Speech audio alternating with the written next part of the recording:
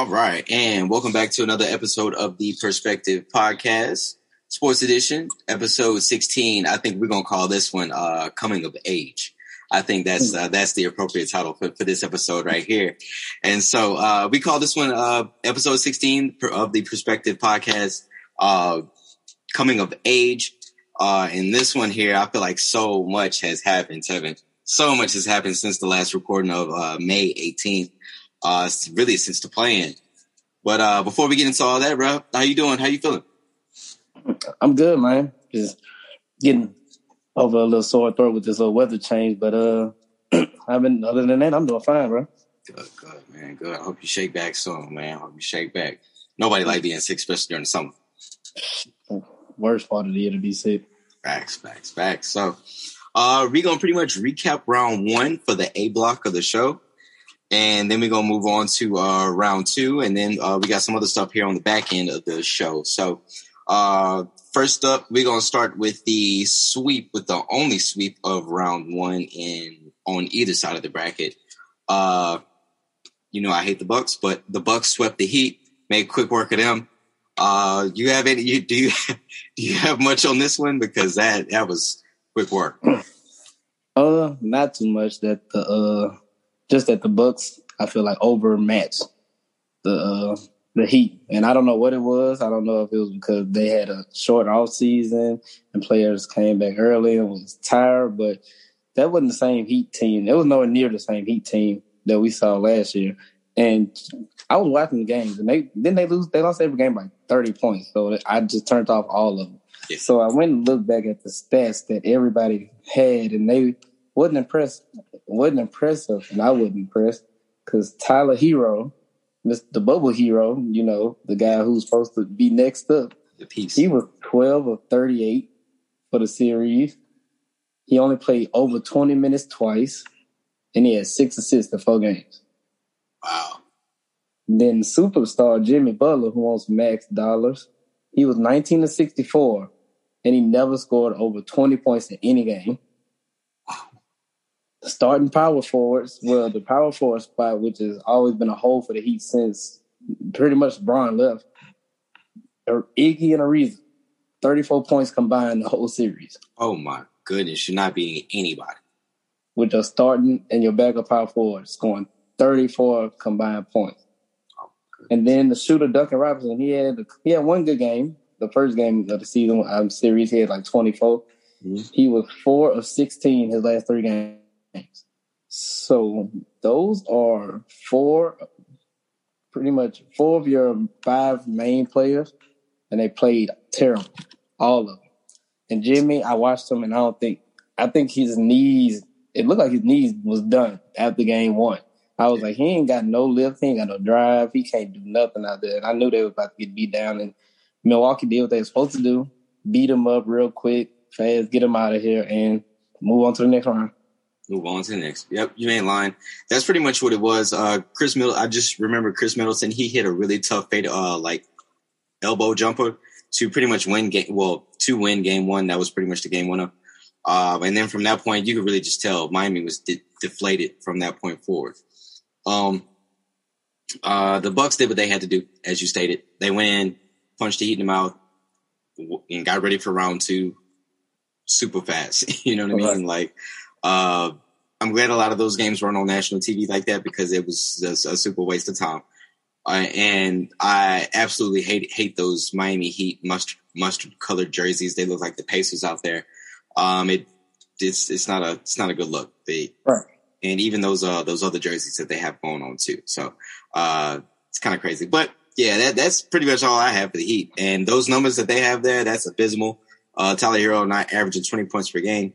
Pat Riley, you should have pulled the trigger, trade Tyler Hero for James Harden. Maybe things would have ended up a bit different. But if you want to hold on to the future, I respect it. But it is what it is. Here we are.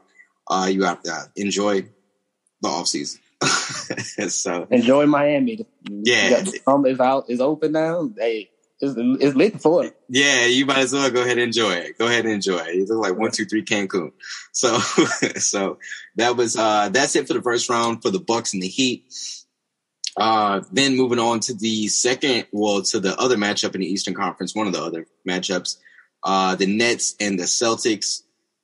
The Nets ended up taking out the Celtics in 5. I think that was expected, especially after the Jaylen Brown season-ending wrist injury that he had. And to be honest, I really don't remember James Harden playing much in that one either. But we'll get into James in a bit later on in the show. But the Nets did what they had to do. Jason Tatum had a great game 4 where he served up KD 50 if I remember correctly. It was either game 4 or game 3. But he definitely served up. He gave KD 50. The C's ended up getting 1, and the Celtics are pretty much broken from that point forward. What you have on that? Pretty much that it was a mismatch offensively, trying to guard Tatum, Kyrie, and Harden, especially when Durant. Wait, who I said? I said Tatum. I meant KD, Kyrie, and Harden. Especially when KD was playing how he was playing. I think he shot like 70% for the series, which is ridiculous. And Kyrie took over a couple games too, and he was just dominating. And Boston was just overmatched. Especially when Kemba got hurt, they really had no chance. It was all Tatum the whole time. And, I mean, he stepped up and did what they had to do for one game. But, I mean, you can't do that for 4 or 5 straight games against an elite team and expect to win. So, that's pretty much it for that. The better team just took care of business. They could have swept them, but I guess they kind of played around that. Well, Tatum had 50, and they kind of was like, all right, if he going to go off like this, we know we're going to beat him anyway. Just let him have his day, and then we'll just beat him the next time. So that's all I really had on that one. Not too much to look into. Yeah, not too much for that one, too. Kyrie had his comments about Boston fans, which that's notorious, maybe in all Boston sports. But that kind of leads back to a fans topic that we'll get into later on in the show as well. But so Nets take out the Celtics in 5, Bucks take out the Heat in 4. Then the last 2 matchups in the Eastern Conference were kind of interesting, especially the Hawks and the Knicks matchup there as well. So, what you got on the Hawks and Knicks? I watched every game. It was good. I liked the dynamic. It was offense against defense, pretty much. It was Trae Young flashiness against the Knicks grittiness. And it was a good, and I liked that they didn't like each other. Like, it felt good to know that was real healthy competition. Like, no, I want to beat you. Like, we think we better than you. And they were like, we think we better than you. And so we going to see, with the best team go win. The Knicks had a great season though. I was a little disappointed because I thought that in the playoffs they could have won more than just that one game. Facts. Did they win? Did they win one? One. Yeah, they got one. I thought they could have won. I thought it was gonna go at least 6. But they didn't have the offense and they didn't have the depth. Like, if Derrick Rose and Taj Gibson, 2 of your 3 best players in 2021, that's saying a lot. Yeah. Because Taj Gibson ain't been good since I don't know when, and Derrick Rose MVP back in 2011? 11. Yeah, that's 10 years ago. And that ain't the same dude with multiple injuries. So I was kind of sad about that. But on the other hand, the Hawks showed you like all the firepower that they got. Like they got scoring everywhere. Trae can give it to you. Bogdanovich gonna give it to you. Hunter can make some threes. Gallinari off the bench, he can make some shots. Collins, he averaged he's a good 20 and 10 player. Lou Will off the bench. Oh, I forgot they had Lou Will till the last game against the Knicks. He made a 3, and I was like, wait, I forgot they don't even be playing Lou Will like that. 6-man. But right, they got Lou Will, and everybody forget Cam Reddish hurt. Yeah, he ain't even playing. He was starting, so they got a lot of young talent, and they have a very bright future. And we're gonna touch on it later about their next matchup because, as you see today, they put off upset against the number 1 seed. Mm-hmm. So, the Hawks they looking real tough, and I like little Ice Trae. I like his demeanor. I like his swag, and he's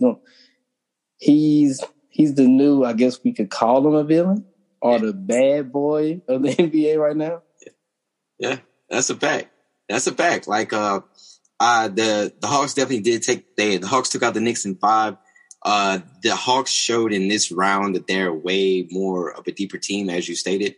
And just especially whenever they made that coaching change, they moved from Lloyd Pierce and they moved over to Nate McMillan. They really made like a push further up the ladder in the Eastern Conference. Yes, the Knicks had the number 4 seed. They had home court advantage this time around, but the Hawks are only going to get better as things go on. And Ice Trae, how he handled that Knicks crowd from just the presence of the Garden, like the Garden being like having fans. First of all, having fans back in the arenas feels so good to hear crowds and real noise instead of like that generated pumped in stuff. So it's good to hear that. That's number one. Number two, with how Trae embraced everything that came with that, like being center stage, being in MSG, being the villain, being the bad guy, like the Knicks fans are giving the Knicks a standing ovation, like to close out the season, and Trae shoots the 3 from the logo. Like I love all that. Like I love all that. So I'm really impressed with what the Hawks have going on, and just moving forward, they look like one of the teams of the future. So that was a really, really good matchup, and I'm proud of what Trae has become, especially with that trade on draft night. But we'll get into that too.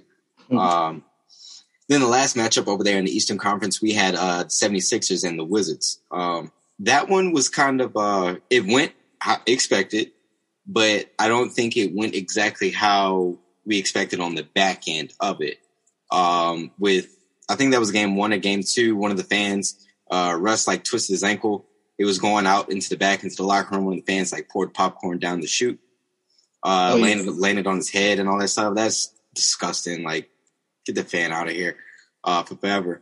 Then later on in the series, Brad had a really good series. Bradley Beal had a really good series. Russ still had a good series. And then on the back end of it, Joel Embiid has a small tear in his right meniscus. That's an injury I've had. Hurts like hell. And even we have some Ben Simmons questions now. So, what's your take on that one? Yeah, like you said, it went pretty much how everybody thought it was going to be, because talent-wise, they was just outmatched. It was like 2 against 10. Yeah. and that's all they could do. They did all they could do. But the questions that came out of it, number one is going to be his knee. Like, how good is that going to be for the Knicks? You're trying to make it to the finals. Like, how good is that knee going to be, and how long is it going to hold up? Like, is it going to get better? Is it going to have to take a game off in one of these series? Like, what's going on with that? That's probably the biggest question, right? But another big question is the Ben Simmons free throw shooting, because it was terrible. I wrote that. Continue. I took notes on this too. I was like, we're going to talk about this. Run the numbers.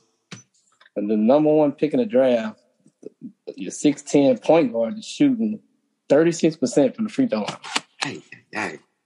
10 of 28. At one point, he was 5 of 20.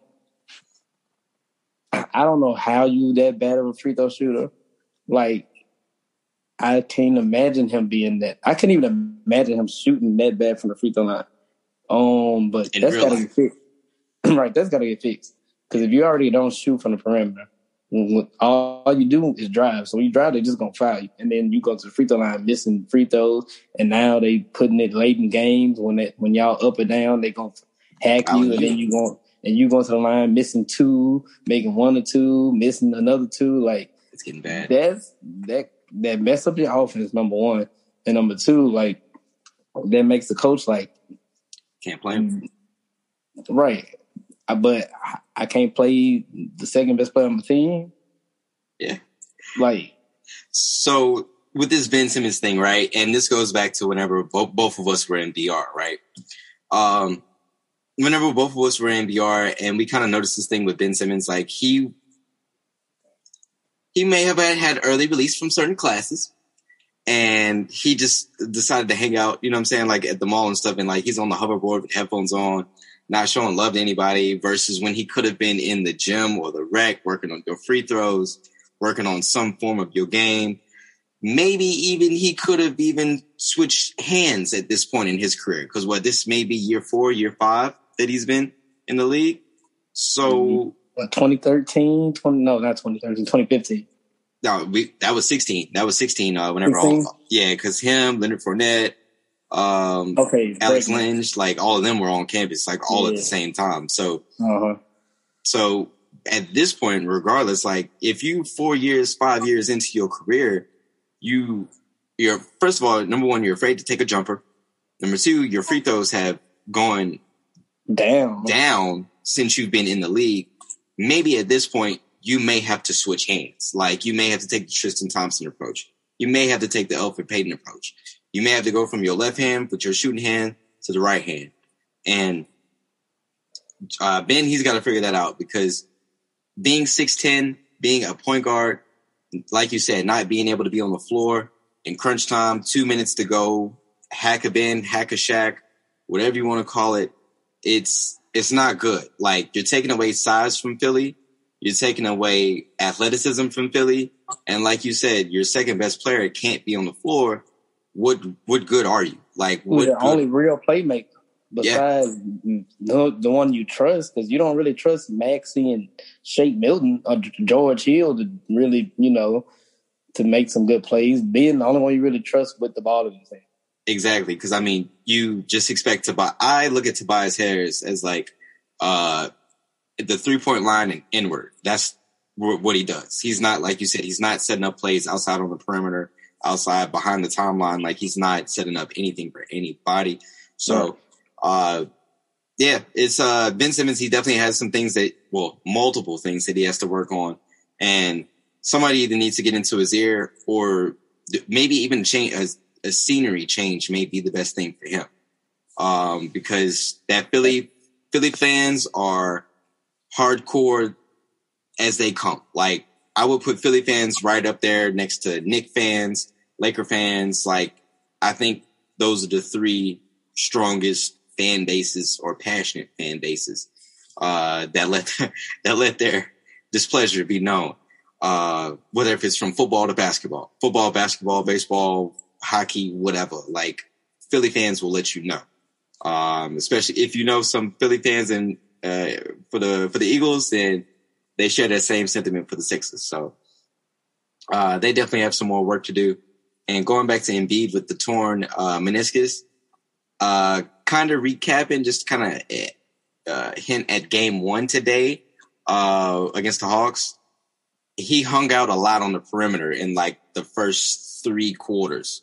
He didn't really like go down there in the blocks. It's like, come on, bro, like Clint Capella's down there. But we'll get into that a bit more. But that Joel hanging out on the perimeter like that told me a lot about his knee. That told me a lot about his knee as far as how he's feeling and stuff. So he did look good though. Like he was, even though with the knee, he was real efficient. Yeah, he had about and he had 35, something like that. Yeah, he had about 30. I think he had 39 and 10 today. He had about 39 and 10 today. So I mean, he did look good down the stretch. Fourth quarter, I think Doc really like put the battery in his back, told him, yo, like go eat down there on the block, bro. Like go to work. You know what I'm saying? And then that helped trim that big lead that the Hawks had. But that's pretty much it for the Eastern Conference for the first round. Do you have anything else that was just kind of on the mind there for the remainder of the Eastern Conference?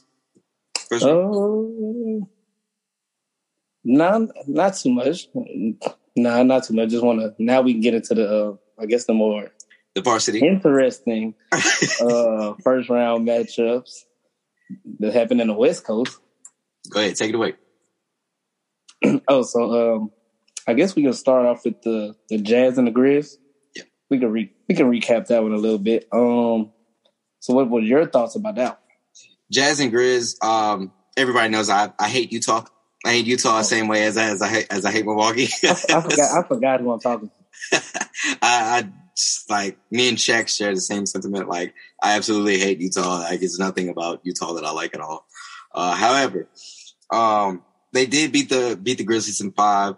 The Grizzlies got game 1. Spider Mitchell did not play game 1 due to like an ankle injury or something like that. And it was kind of like a back and forth between Spider and the training staff or the medical staff. he was cleared to play game one. Then he didn't play game one. The Grizzlies went in there and punched him in the mouth for game one. They ended up taking that W.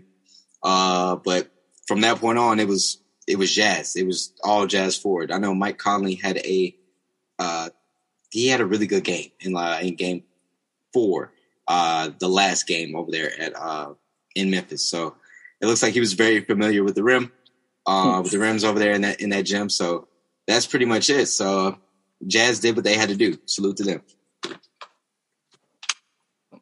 The only thing I think about that is like how impressed I was I was really impressed with the Jazz, because when I was watching it, I was like, man, like they probably have one of the better rosters to fit how the NBA's play right now. You got guards who can penetrate and shoot. You got wing players who can shoot and make plays, and you got some stretch bigs that can shoot consistently, and then you got a rim protector. I'm like, they pretty much have everything you need to win a championship, and they got bench scoring too, which is very key. So you don't lose them leads that your starters be getting, and your starters get that rest. So that's what really impressed me, especially with some of the teams that went out in the first round, how Utah is looking a lot better in people's eyes, especially to represent that West. And also kudos to the Grizzlies, because I think that they weren't supposed to be here this fast. They weren't supposed to be in the playoffs yet, because Golden State was hurt. Yep. And, Golden State was hurt. San Antonio had a down year. People were hurt. Pelicans, what they do what the Pelicans always do. Yep. And that's the truth. And it was good to see them get that experience early, especially we got to kind of see what Ja was made out of. Absolutely. And I like everything about his game except he's not aggressive enough. If he was more aggressive, I feel like because if he played more like how a young Derrick Rose played, was just like drive first, get yours first, and because he is a natural great passer. Like get yours, just drive to the goal, let all the other stuff open up. Because he's on his trajectory, his ceiling is very high. He can get MVP one day.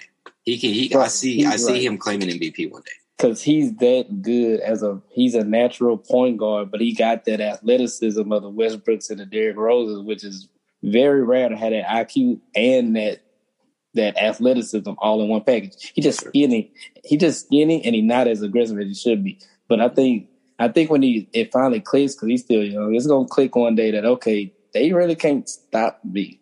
Like, they can't guard me one-on-one. So if I just run by them every single time, that's going to open up all this other stuff. And they got to get up some shooters, though. Yeah. Some real shooters to open up that lane. But they do that. They're going to be tough in the future, too. Yeah, absolutely.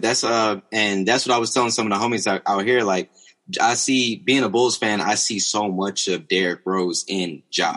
Like, and at this stage in his career, Ja's jumper is better than Derrick's jumper. Like, already. Like, and even in the playing game against the Warriors kept leaving him open. He was like, shit, I'm gonna keep shooting him. I'm gonna keep knocking him down. So I was super impressed. I was more impressed with the Grizzlies more than what I was for the Jazz, because Jazz being the number 1 seed pretty much overall in the playoffs, definitely just in the Western Conference. The Jazz did what they had to do, but I was more so impressed with the Grizzlies. As you stated, they just need to add a couple more pieces around. I think Jaren Jackson will be better. He's coming off of a meniscus tear as well, and another, I think, an ankle injury also. So he'll be better going forward. Valanciunas, he'll be better going forward as well. He's getting playoff experience, and that entire Grizzlies team, like they're on pace to do some really good things. So I like what the Grizz have going on. Salute to them. And hopefully, you know what I'm saying, they be back in the mix pretty soon. Mm-hmm. So then that takes us out to, I would say, the best 3 remaining series there in the playoffs. The Suns take out the Lakers in 6.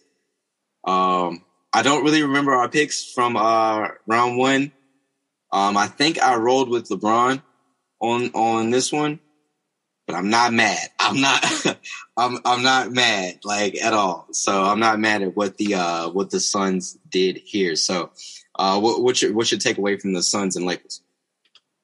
My takeaway is that injuries dictated the series. Chris Paul got hurt. And salute to him for being able to play through that, because I know he was once he first got hurt, he was terrible. He couldn't do nothing in game 2. And after the first half of game 1, he couldn't do nothing. Game 2, he couldn't do nothing. Game 3, it was okay. He started shaking back in game 3, and then 4 and 5, he was pretty much back to his normal self, except he couldn't shoot from 3. Yeah. But the first 3 games, he was bad, and the Lakers didn't take advantage of this. Now I'm trying to watch this as a fan, but I gotta also watch it because I naturally just analyze every little thing. Same. I don't understand this. All right, this is my rant, my rant about coaches and stuff. They have like 25 assistant coaches on each team. What are they there for?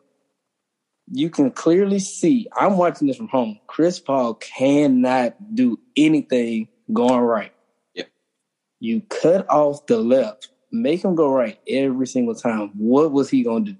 Nothing, because he could not shoot with the right arm. He was going to have to pass, or he was going to throw up a bad shot and miss the whole goal. Because he didn't have the strength to shoot the ball. And I'm watching from home like, y'all seriously, nobody has the LeBron's supposed to have. I'm getting on LeBron, that's my dog, but nobody has the IQ. It was like, wait, he can't shoot. Make him use that arm. Like, drove me. Yeah. Every game. They didn't run him into screens. They didn't do nothing like to further injure the arm. Nothing. No, nothing. I'm like, just do this one thing. I'm like, if y'all just make him go right, y'all will be okay. Just make him go right and don't let him go left. Because if he go left, he can pass to the left. He can finish with the left. He can still get in the lane and do some stuff with that. But if you cut that off, you know it ain't. If you cut that off, he gonna try to go back to the left. But that pissed me off for the Lakers, despite the fact, and that was even before AD got hurt. Yeah. Once AD went down, it was downhill from there. Because even when you saw AD after game 3, it was a wrap. Oh, they couldn't guard him no more until he got hurt. But so, in my opinion, if he wouldn't have got hurt, they would have won in 4. They would have won in 5. Yeah. No, it wasn't going past 6. But AD got hurt, so that put a lot of pressure on LeBron. But you saw the Lakers' flaws, and but before we talk about the Lakers' flaws, let's give Phoenix credit. Yep. Devin Booker stepped up. The man. Stepped up. He took it up a whole nother level to a superstar level now. Yep. Chris Paul played through injury. He commanded the game very good. Cam Payne, one of the players who I haven't liked ever since he got in the league. I give him his credit. All of it. You get all his credit today. Yep. Ayton was the best big. Discount AD. Ayton was the best big in the whole series by far. Yeah. Bridges and Crowder knocked down 3 after 3 after 3. And the role players were just better than the Lakers. Yeah. And that's what it came down to once AD got hurt. Because Bron ain't 30 no more. 36. He ain't even 30. He ain't 35 no more. Yeah, on the other side of 35. You know what I mean? Yeah. Yeah. We're starting to see chinks in the armor. We're definitely starting to see chinks in the armor. Like, it started with the Bron thing started with the groin last season. The Christmas game against the Warriors, whenever he got hurt. Yeah, 2 years ago. So that's when the chinks in the armor started happening. The ankle injury happened with Bron. Then something else. I feel like something else happened. But just kind of circling back here. First, with the Lakers, in the elimination games, game 6, I internally and on the timeline, I'm saying Bron needs 45 or 50 to win the game. I think that's the game when me and you were back and forth on text. Bron needed 45 or 50 in order for them to win that game. From game 6, the doors were blown off the Staples Center, like from the go. Devin Booker came out with it on his mind. I'm putting these boys away. We going back to Arizona to chill. We're not going back to Arizona to work. Like we're going back to Arizona with round 2 on our minds to get ready for whoever is next. The AD injury is unfortunate. Us as Louisianians, we watch Pelican games, so we see Anthony roll around on the ground eventually. Like every game, he's falling at least 5 times, bro. Something's his finger, his elbow, his wrist, his shoulder, his head, his ankle, his knee, his quad, his back, you name it, his foot, his toe. Quick story. I went to a Pelicans game once before, and AD had like the freakiest injury of ever. Like I still haven't seen Anthony play in real life. As many Pelican games as I've been to, I've never seen Anthony play one game. One of the games that I went to prior, he was scheduled to play. The city, he was like, it was some type of like charity award. He was given like to like a fan or something. Like it was like a fan appreciation. Anthony steps on the dude's foot, rolls his ankle before the game, can't even play. And it's like, bro, like, come on, what? Dog. Like true story. Like stuff like that happens to Anthony all the time. And Charles Barkley brought up a really good point. Street clothes Davis. Like at this point in your career, you shouldn't be hurt this much because Anthony isn't that much older than us. If he is older than us, he's younger than us. Yeah, he's younger than us. So Anthony has to do something different with his training. It's either how he's lifting, how often he's lifting, what he's eating. Something is going on. Or it could just kind of be, we could kind of just lean this on genetics, maybe, because he did go from average size to extremely tall really fast. Like he went to average height to really tall really fast. And I know that has effects on your body. I have a couple, we know people who have had a growth spurt, like maybe not that aggressive, but we know people who have had some growth spurts. But salute to the Suns. They also showed a lot of depth they have on their bench. I didn't understand a lot of Monty Williams' rotations at all of who he was bringing off the bench. He brought Sarge off the bench. He brought Torrey Craig off the bench. He brought Cam Johnson off the bench. Cam Payne off the bench. And then like in the closeout game 6, like he just shortened his bench all of a sudden, and that's when the Lakers started like chipping away at it. That's when the Lakers like cut it to 10. The Suns were pretty much up roughly 22, 30 points throughout the entire closeout game. But they ended up prevailing. Lakers cut it to 10. Suns pushed the lead back up to 17. Devin Booker had it on his mind. Chris Paul looks healthy. And the Lakers. It sucks. Like I've never had a groin injury, but obviously that limits your mobility altogether. I understand why Anthony wanted to play, but bro, yeah, that could have went a lot worse. You know what I mean? Bro, quick story. Let me tell you about a groin injury. I'm playing in PE. What grade? 8th grade playing in PE. Mm-hmm. Somebody make a move. I pull my groin. They had to carry me off the court. Jeez. Like people came, they picked me up. I couldn't walk. They picked me up and sat me in the bleachers. I didn't play. I know the next day for sure I didn't play at all. And then I don't think I played the rest of that week. I was like, I'm gonna just sit out till Monday. And this was like probably like a Tuesday or something. Because they had days left. I was like, I'm just gonna wait till Monday and I'll be back playing with y'all or whatever. Bruh, a groin injury ain't no joke. I didn't know what happened. But I know it was a groin because it was right there. Yeah. And I was like, if I can't play at PE, he a professional athlete. Ain't no way he about to be running up and down chasing the best players in the world 2 days after he just couldn't walk side to side. Like, ain't no way. He shouldn't have played at all. They should have just sat him and been like, LeBron, if you can't win it, then we just gonna take you out the game early and just let bygones be bygones, and we'll get you a new team next year. Yep. So, yeah, but a groin injury, that ain't no joke. Yeah, and that's what, and I salute the Suns as well. Like, blood in the water. Like, Anthony's hurt. They went at him early. They put him in pick and rolls. They put him in switches. Devin Booker went to the rim. Chris Paul went to the rim. They tested him out. Like, they tested him out early. They did what they had to do. I think Anthony only played either it was like 2 minutes or 4 minutes, but I think it was like 3 minutes. Yeah, My like, dog was out of there. like they made it a point. We're going at Anthony, and we're about to go ahead and get him up out of here early. So, I mean, I salute it. You know what I'm saying? I salute the effort. The Lakers also showed many flaws in their entire team, like the arrogance, and it is Laker arrogance. Like, let's just call a spade a spade. Kuzma hasn't shown anything all year. You rolled the dice on Andre Drummond, the Big Penguin. Worst nickname in the NBA. But worst nickname in the NBA. You rolled the dice on Kuzma hasn't shown anything all year. Caruso disappeared in the playoffs. He got hurt again. Drummond is a no-show. KCP was hurt, and I think a couple of those games he might have logged less than 5 points. And Montrezl Harrell didn't get any kind of legit burn at all. Don't know what's up with that. So I think to match up evenly with Jay Crowder, you put in Montrezl Harrell and them two cancel each other out. You know what I mean? Montrez may eat on the glass, but Jay Crowder makes the threes.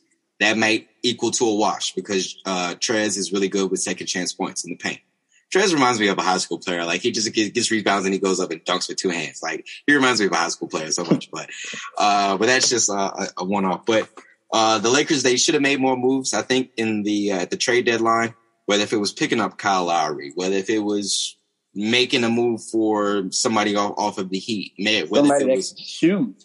Somebody that can shoot, somebody that can space the floor, spread the floor.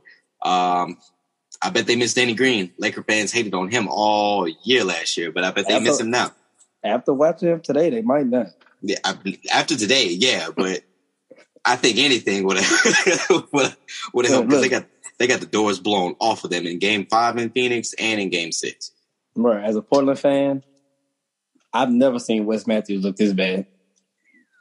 That boy was missing layups and threes falling out of bounds he was just taking. I was like, bro, he can't play. I no wonder he's been on like 4 teams in the last 4 years. He's not it. He might not be an NBA player no more. That's just how bad, I'm going to put it like that. That's just how bad he was. They got him, McLemore. He's supposed to be a shooter, but he can't get on PT because he don't know the defense. Like, he don't know the defensive rotation. Then we forgot Gasol can't move his. Gasol old as I don't know what. He lost it like that. Remember that talking about bringing in Powell too? I do remember that. Oh, that would have been just like a team would have been the slowest team in NBA history. Yeah. Slower than the teams in the 60s and the 50s. Like, this would have been so unathletic. There's no fast break. Like, now that you say that, like, I don't even much remember many Laker fast breaks at all. Like, in this entire series, like, it may be like 1 or 2, but nothing that like changes that like shifts the balance. You know what I mean? Right. They had the couple with KCP and had some, and then LeBron and Kuzma was throwing alleys to each other. I mean, LeBron and Caruso was catching the alleys, but they too slow and they don't shoot. Yeah. Them 2 things you need in the NBA, like 2 main things you need to be a great basketball team, and they didn't have none of that either. Yeah. So it's going to be some wholesale changes. That's all I know. Yeah, Browns are getting ready to overhaul that entire roster. If your name isn't LeBron James, Anthony Davis, you may be out of there. Yeah, you may be out of there. And so that pretty much wraps up Suns and Suns over the Lakers, and Nuggets and Blazers. I'll let you go ahead and take this one from here. Great series. My favorite series. I'm gonna be let's start with the good first. You always want to be positive starting off things. Start with love. Start with love. Jokic is by far a top 5 NBA player in the world. He's amazing. He's not just great, he's amazing. He's outstanding. I tried to come up with a comparison, and I came up with a Rasheed Wallace, Chris Webber mix. But my homeboy was like, nah, he was like, nah, he pretty much controlled the game like Tim Duncan. And I was like, you know what? That's more fitting. Yeah. He's a Tim Duncan with a 3-point shot. Yeah. But he don't block shots. That's it. Yeah. He does anything else. Everything else. He literally does everything else. And he's a way better passer. a way better shooter. Yep. And he is a nightmare to guard. So I'm going to give him his credit. Michael Porter Jr. stepped up in big moments as a young player. Remember, he said last year he didn't get enough touches. He got the touches this year, and he went to work, especially in that game, that closeout game. What else about Denver? I like Monte Morris, the way he came off the bench and controlled the game. You know, he did a very good job as a backup point guard. And I don't think a lot of their players didn't do too much. Because Michael Porter Jr., he shoots some bad shots, but he's really the only one that they let who takes high risk or bad shots. Everybody else kind of plays their role. Like Aaron Gordon. Aaron Gordon played within himself. Paul Millsap played within himself or whatever. Capazzo does what he's supposed to do. Yeah. They don't make many mistakes as a basketball team. I like him a lot. They don't make many mistakes, so I'm getting to them. They're a very great team that plays together, and congrats to them. But now let's talk about the real issue: is that Terry Stotts can't coach for nothing. Got him out of there. I don't understand another coaching rant. The other team got one real superstar. Yeah. And he's a center. You have a center who can score the basketball. You got two, matter of fact, who can score the basketball. What you do? Fouls out.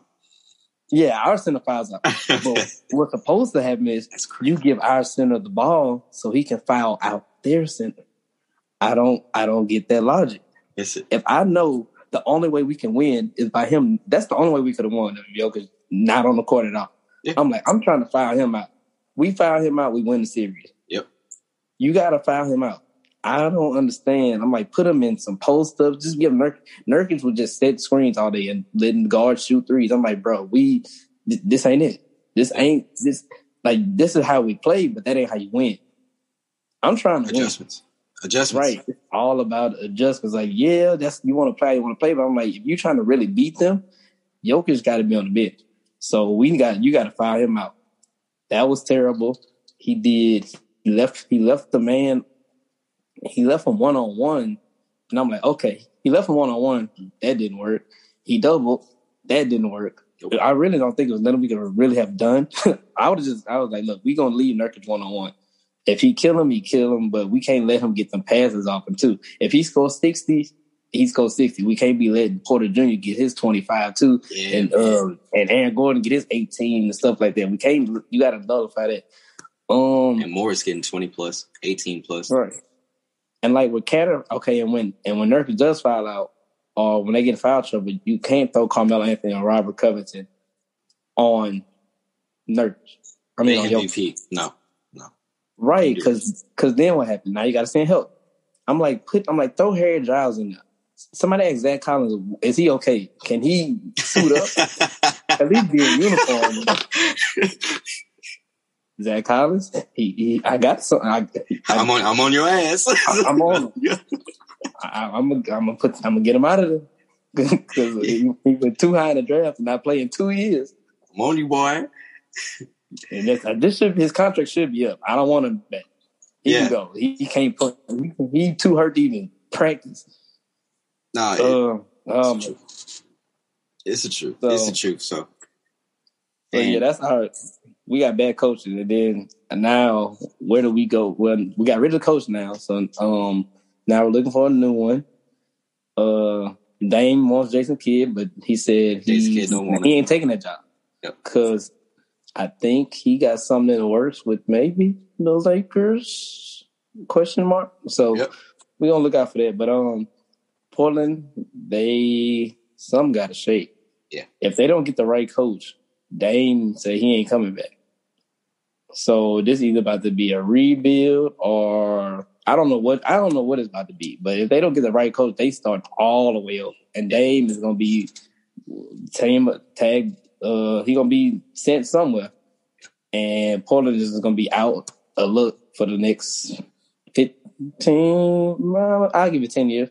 Yeah, I was about to say 8. I was about to say 8 years, but no, you're absolutely right.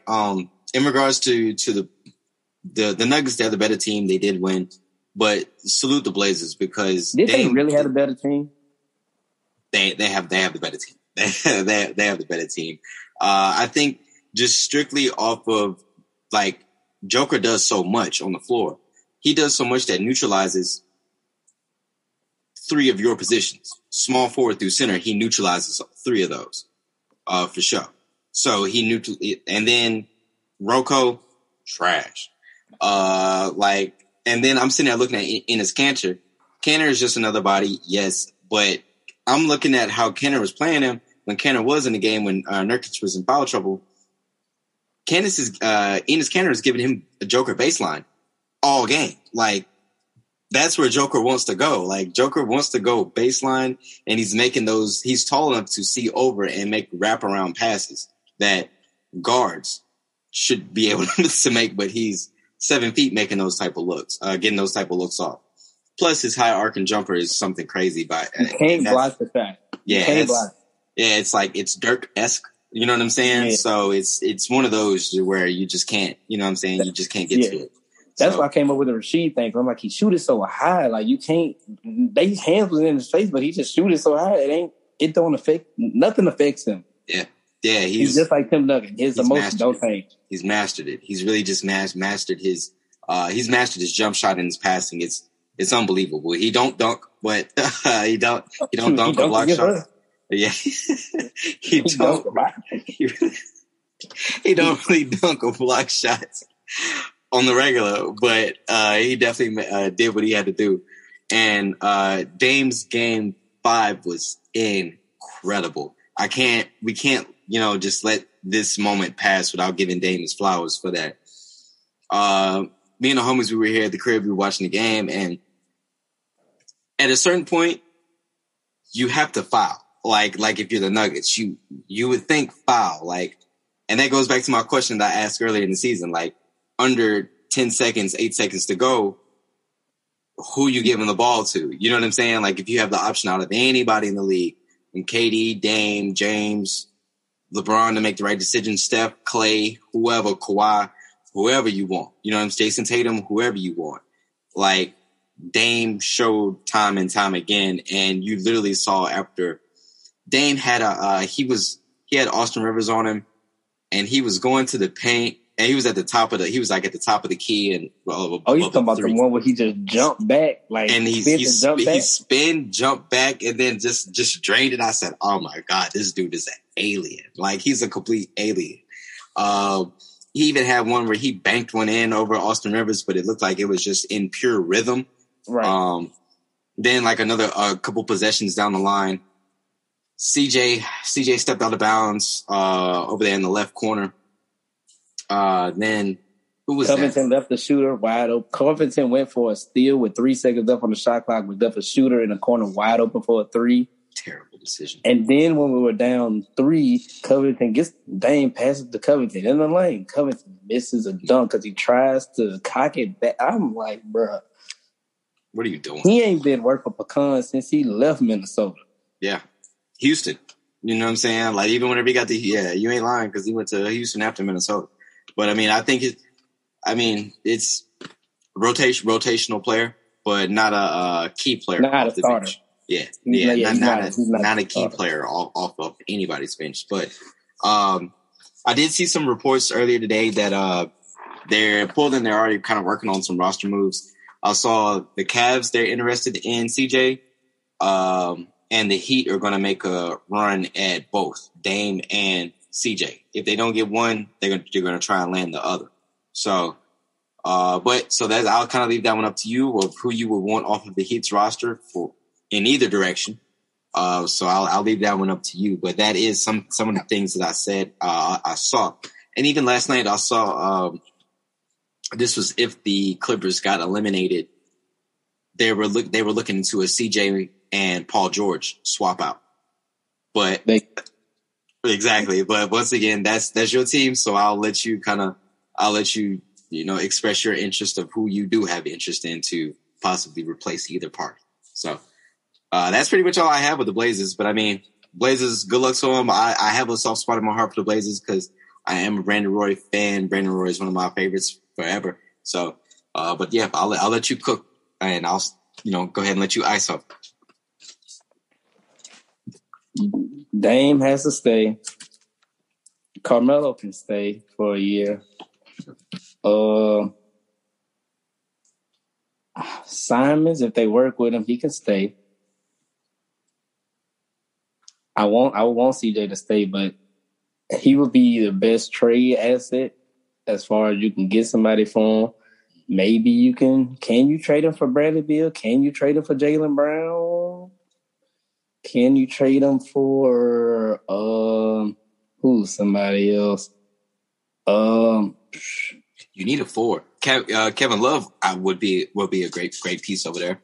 Right, but I don't even know if he cared about basketball no more how bad Cleveland was. He like, look, I might just need to go home. I might get in the Hall of Fame. If he leave now, he might sneak into the Hall of Fame. Yeah. So he might as well leave. Right. All the bigs can go. Yeah. Anybody over 6'7" can go. I don't know.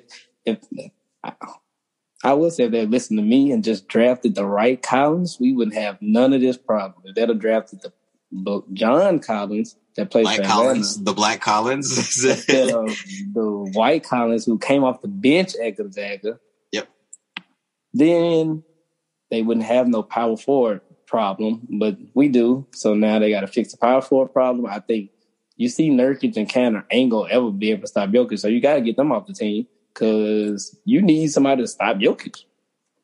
Unless the new coach is going to change stuff up and be smart enough to know, okay, if we play the Nuggets in the playoffs, foul out Jokic. That was, I did see a trade package today, too, and that was kind of interesting. I saw our Nurkic from Miles Turner swap out. So I did see that today, too. I forgot to mention that one. So that could be maybe a good balance, a good swap out, or just an upgrade. So, but that of course has to do with other pieces that are involved in that as well. So, you know what? Okay,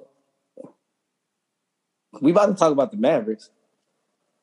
I wouldn't mind if somehow we could get Porzingis because he don't play power. He don't play in the paint anyway. I think we could use him.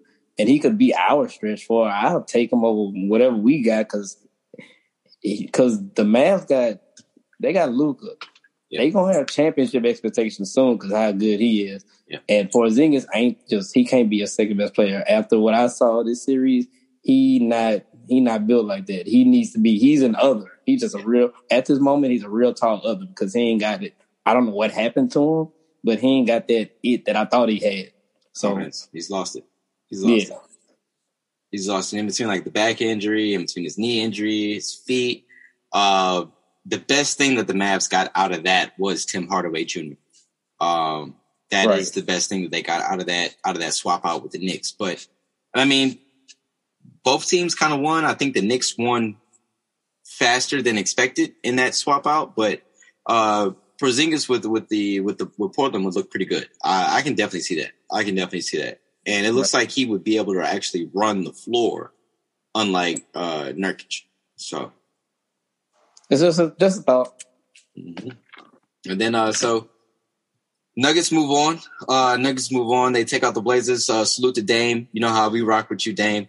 So yeah, that's it for that one. And then last but not least, Clippers and the Mavericks wrapped up the only Game 7 of the first round in either conference today. Clippers ended up outlasting the Mavericks, and what can I say, man? Kawhi Leonard is the man. He is the man. He is the man. Kawhi is the man. Just gonna pull up some numbers here for Kawhi. This series against the Mavericks, he has averaged 40 minutes a game. Scratch that. 41 minutes a game. His points per game, 32 points a game. Field goal percentage, 61% from the field. From 3-point, he's shooting 43%. Free throws, he's shooting 90%. 8 rebounds a game, 5 assists a game, 2 steals a game, 1 block a game. All time. That sounds like Wilt Chamberlain if I ever heard it. That's close to like Will Chamberlain and Shaq numbers. You know what I'm saying? Like maybe even better than some of Shaq's numbers, but discounting Shaq's free throws. But yeah, so that's 7 games against the Mavericks, and the Clippers definitely moved on. They took out the Mavs today. Look, bottom line with this one, and the first thing that jumps out, neither team won a home game until this Game 7 that the Clippers had on their floor. Right. I think the overall goal here, or the overall biggest thing, Luka needs help. Luka needs some serious help because, as you just stated, the Mavs, they'll have championship aspirations in the coming years. In the next 5 years, those championship aspirations are only going to grow. You think 5? With us within 5 years. Oh, okay. They have those championship aspirations. So, yeah. Go ahead, then take it away from here. I was about to say, you say 5, you get him one player, he might get one in 3 years. Like if he get just somebody to roll with him that's really gonna ride with him. Because he almost did it again. Beat them by himself. Because Porzingis ain't it. They start. Come on, bro. Maxi Kleber getting big PT. Dorian Finney-Smith, he's a good guy off the bench to have. Tim Hardaway is probably not really a starting shooting guard in the NBA, but he stepped up. He stepped up, and they making it work. If Porzingis ain't got it, I got it. Right. If Porzingis don't want it, I'll take it. Shoot, and give me his bread too. Let me get all of it. Pay that man. Jalen Brunson, good point guard coming off the bench, but it's pretty much just because Luka just so good, and it ain't the fact. It's just I was watching today, and people saying he can't. A lot of people you hear that he can't shoot or whatever. I'm like, but he makes them when you're supposed to make them. Like he was right when the game started off. Like he wasn't missing. Like this is Game 7, and I'm just for some reason I'm just on, and that just like shows you it just levels to it. And right now he top 5. Yeah, absolutely. If there's a new top 5, I think if we redo the top 5, I think he's in it. Jokic is in it. Durant is in it. Tatum. I don't think Tatum's in it. James Harden. Maybe. Yeah, he might be on the backside of that one. So I mean that's okay. Honestly, from what I imagine going forward is between Harden. The last 2 spots I would say between Harden, Embiid, and maybe Stephen. Maybe Steph. Yeah. Because he cooked this year. Yeah, like, he put the team on his back. I think he's just gonna be just as good next year. Yeah, and he's got more time to rest. You know what I'm saying? Right. And notice I didn't mention LeBron. Yeah, it's the backside of 36. It is what it is. What if he ain't close to healthy? Like because his game. He don't have enough offensive game to keep up. Yeah. Like he can shoot threes, but that's really all he can do if he can't run by you no more and dunk on you. Bron doesn't even want to play the block anymore.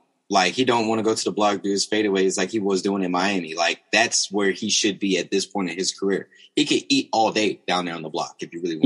He doesn't have the footwork and he doesn't have the offensive repertoire. He either just gonna power through you or just try to go around you. He don't have or do that fadeaway. Yep. Other than that, his game is real predictable.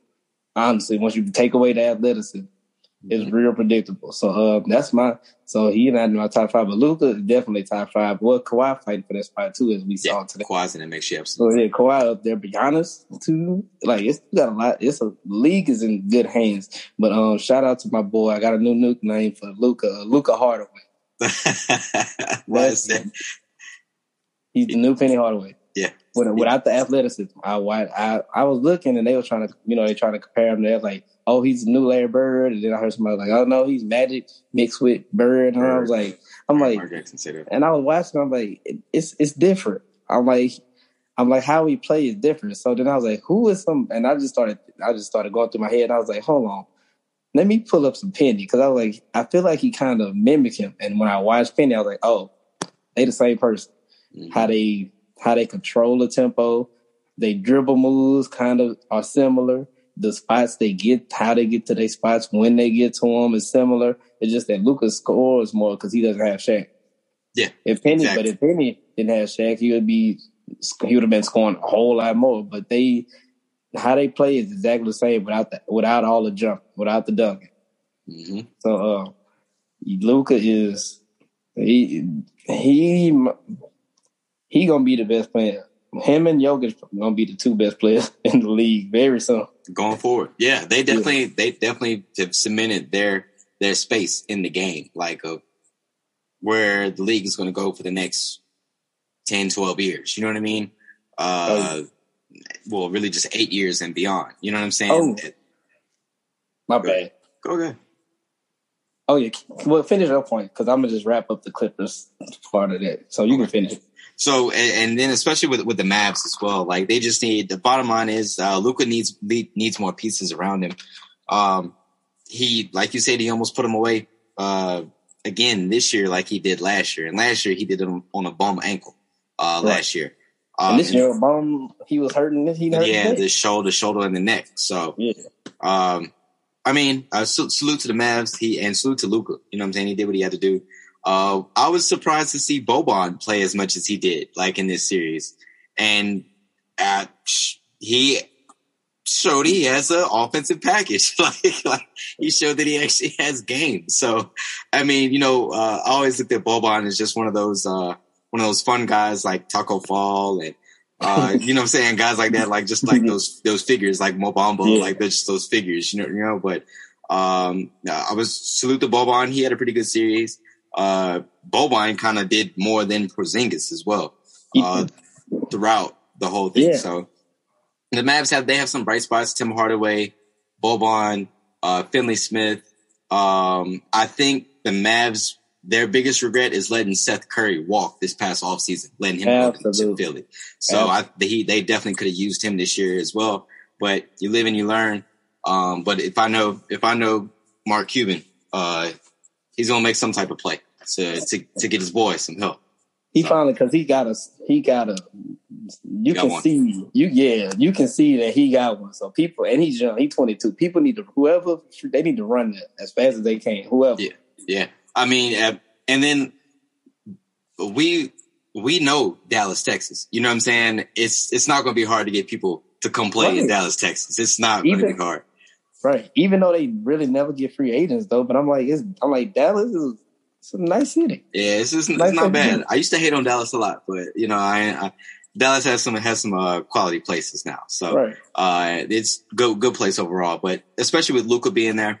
I think guys will end up signing contracts there, and then make it be easier across the board. So no state taxes. No state tax. You're gonna say that change.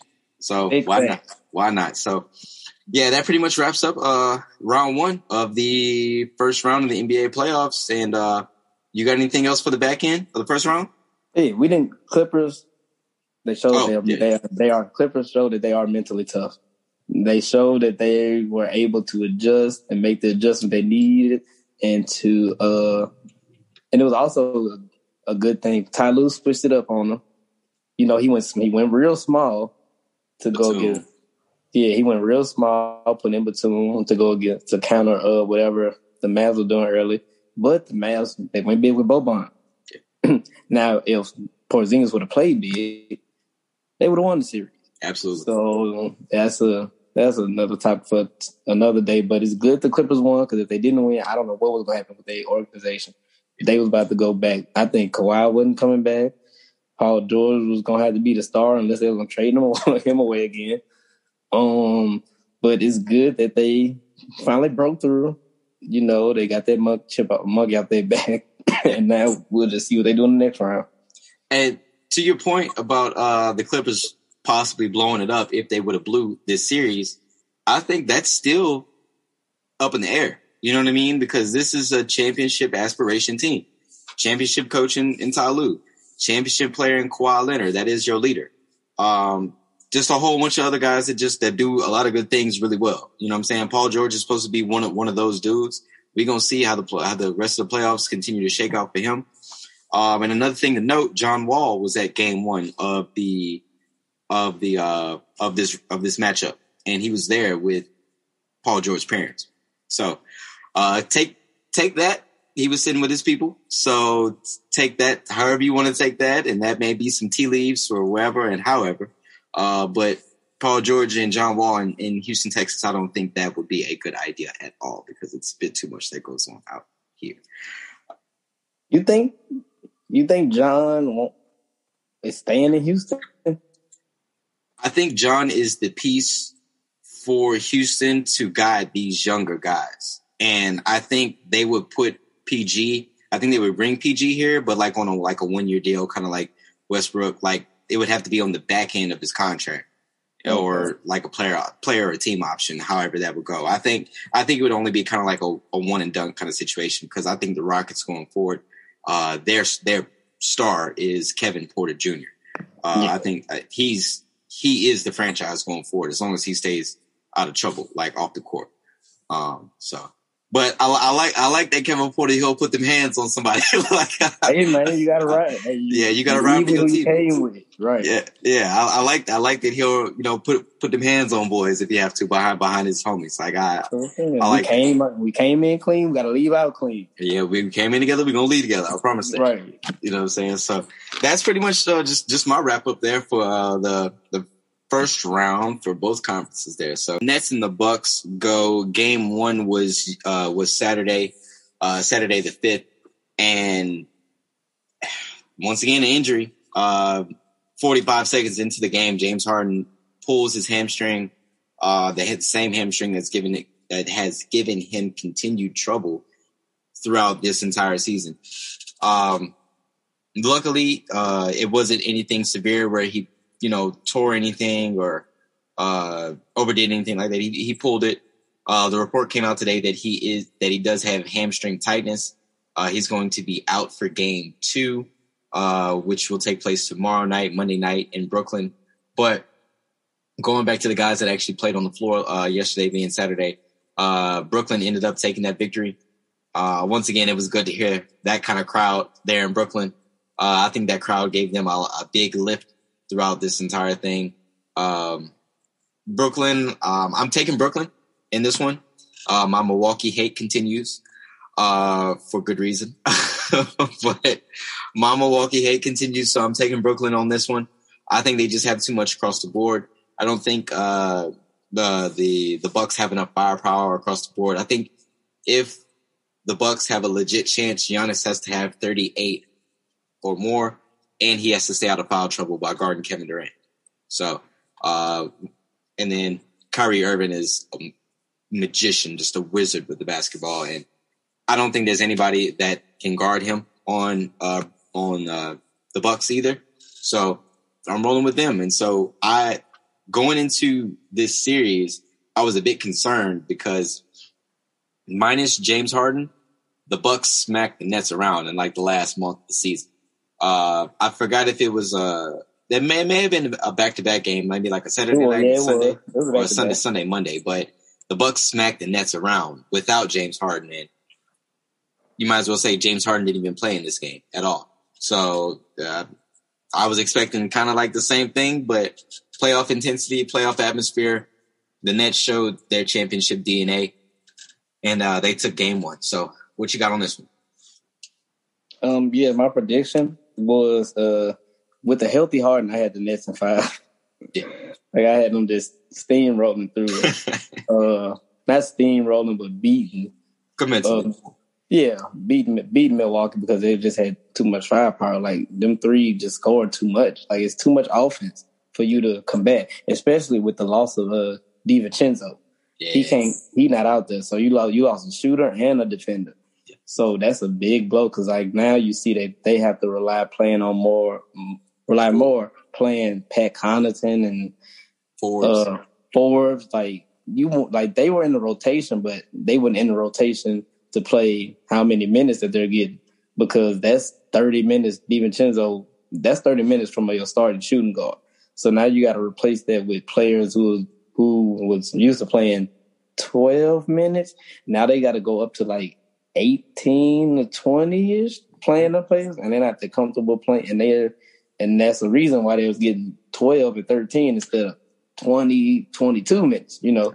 Absolutely.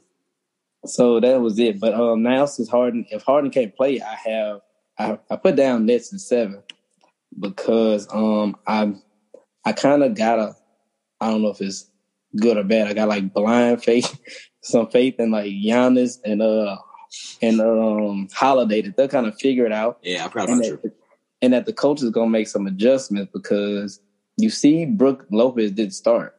He started PJ Tucker to combat Kevin Durant because they play because Kevin Durant he's 7 foot, but he's really a shooting guard. With how hard he really a shooting guard. So they got to find somebody to guard him. So they use Tucker to guard him. Blake is their center on paper. So you got to have somebody who can run with him.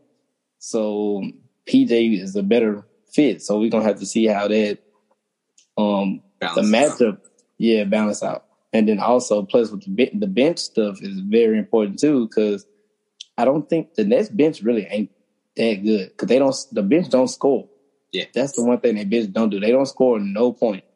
So if Durant and Kyrie, they play in heavy minutes. They played a lot of minutes in that first series too. That's going to be something to see. Does that wear them down? Because they are asked to do a lot on offense and plus play defense too. And then they out there doing it 40 minutes a game. After both of them are injury prone, so that's tough. So I think that's one thing about Milwaukee that I like. They're deeper, but their depth isn't like they don't punch you in the face. Like they'll make their little shots or whatever, but it ain't nothing that'll elevate the team what they bench do. Anybody out there bench. Teague ain't got that type of stuff no more. Lopez, I don't know, some days he look good, some days he look terrible. Connaughton, same way, his shot be off, he turn it over a lot. Yeah. And I'm just going with the team with the better superstars. And absolutely. That's Brooklyn. And I was extremely disrespectful by discounting Drew Holiday. I completely forgot. I don't know how Drew Holiday slipped my mind like that, saying nope, the Bucks don't have anybody that can guard Kyrie. Drew Holiday can check Kyrie, but James Harden comes back. That's a long night. That's a long night at the office. You know what I'm saying? Because there was a lot of cross matching too. Because that's what they're gonna have to figure out. Like, who really gonna guard who? Like, okay, if PJ go take Durant, who's Giannis gonna guard? Do we need to let Giannis guard the center? Well, guard Blake pretty much, and just let him be like a helper. A decoy. But on ball, we need Drew to guard. Who we want him to guard? Do we want him to guard Kyrie or do we want him to guard Harden? Right. Yeah. And then I don't know who else is starting for that. It's Middleton. Who's starting at the other wing? At the other wing.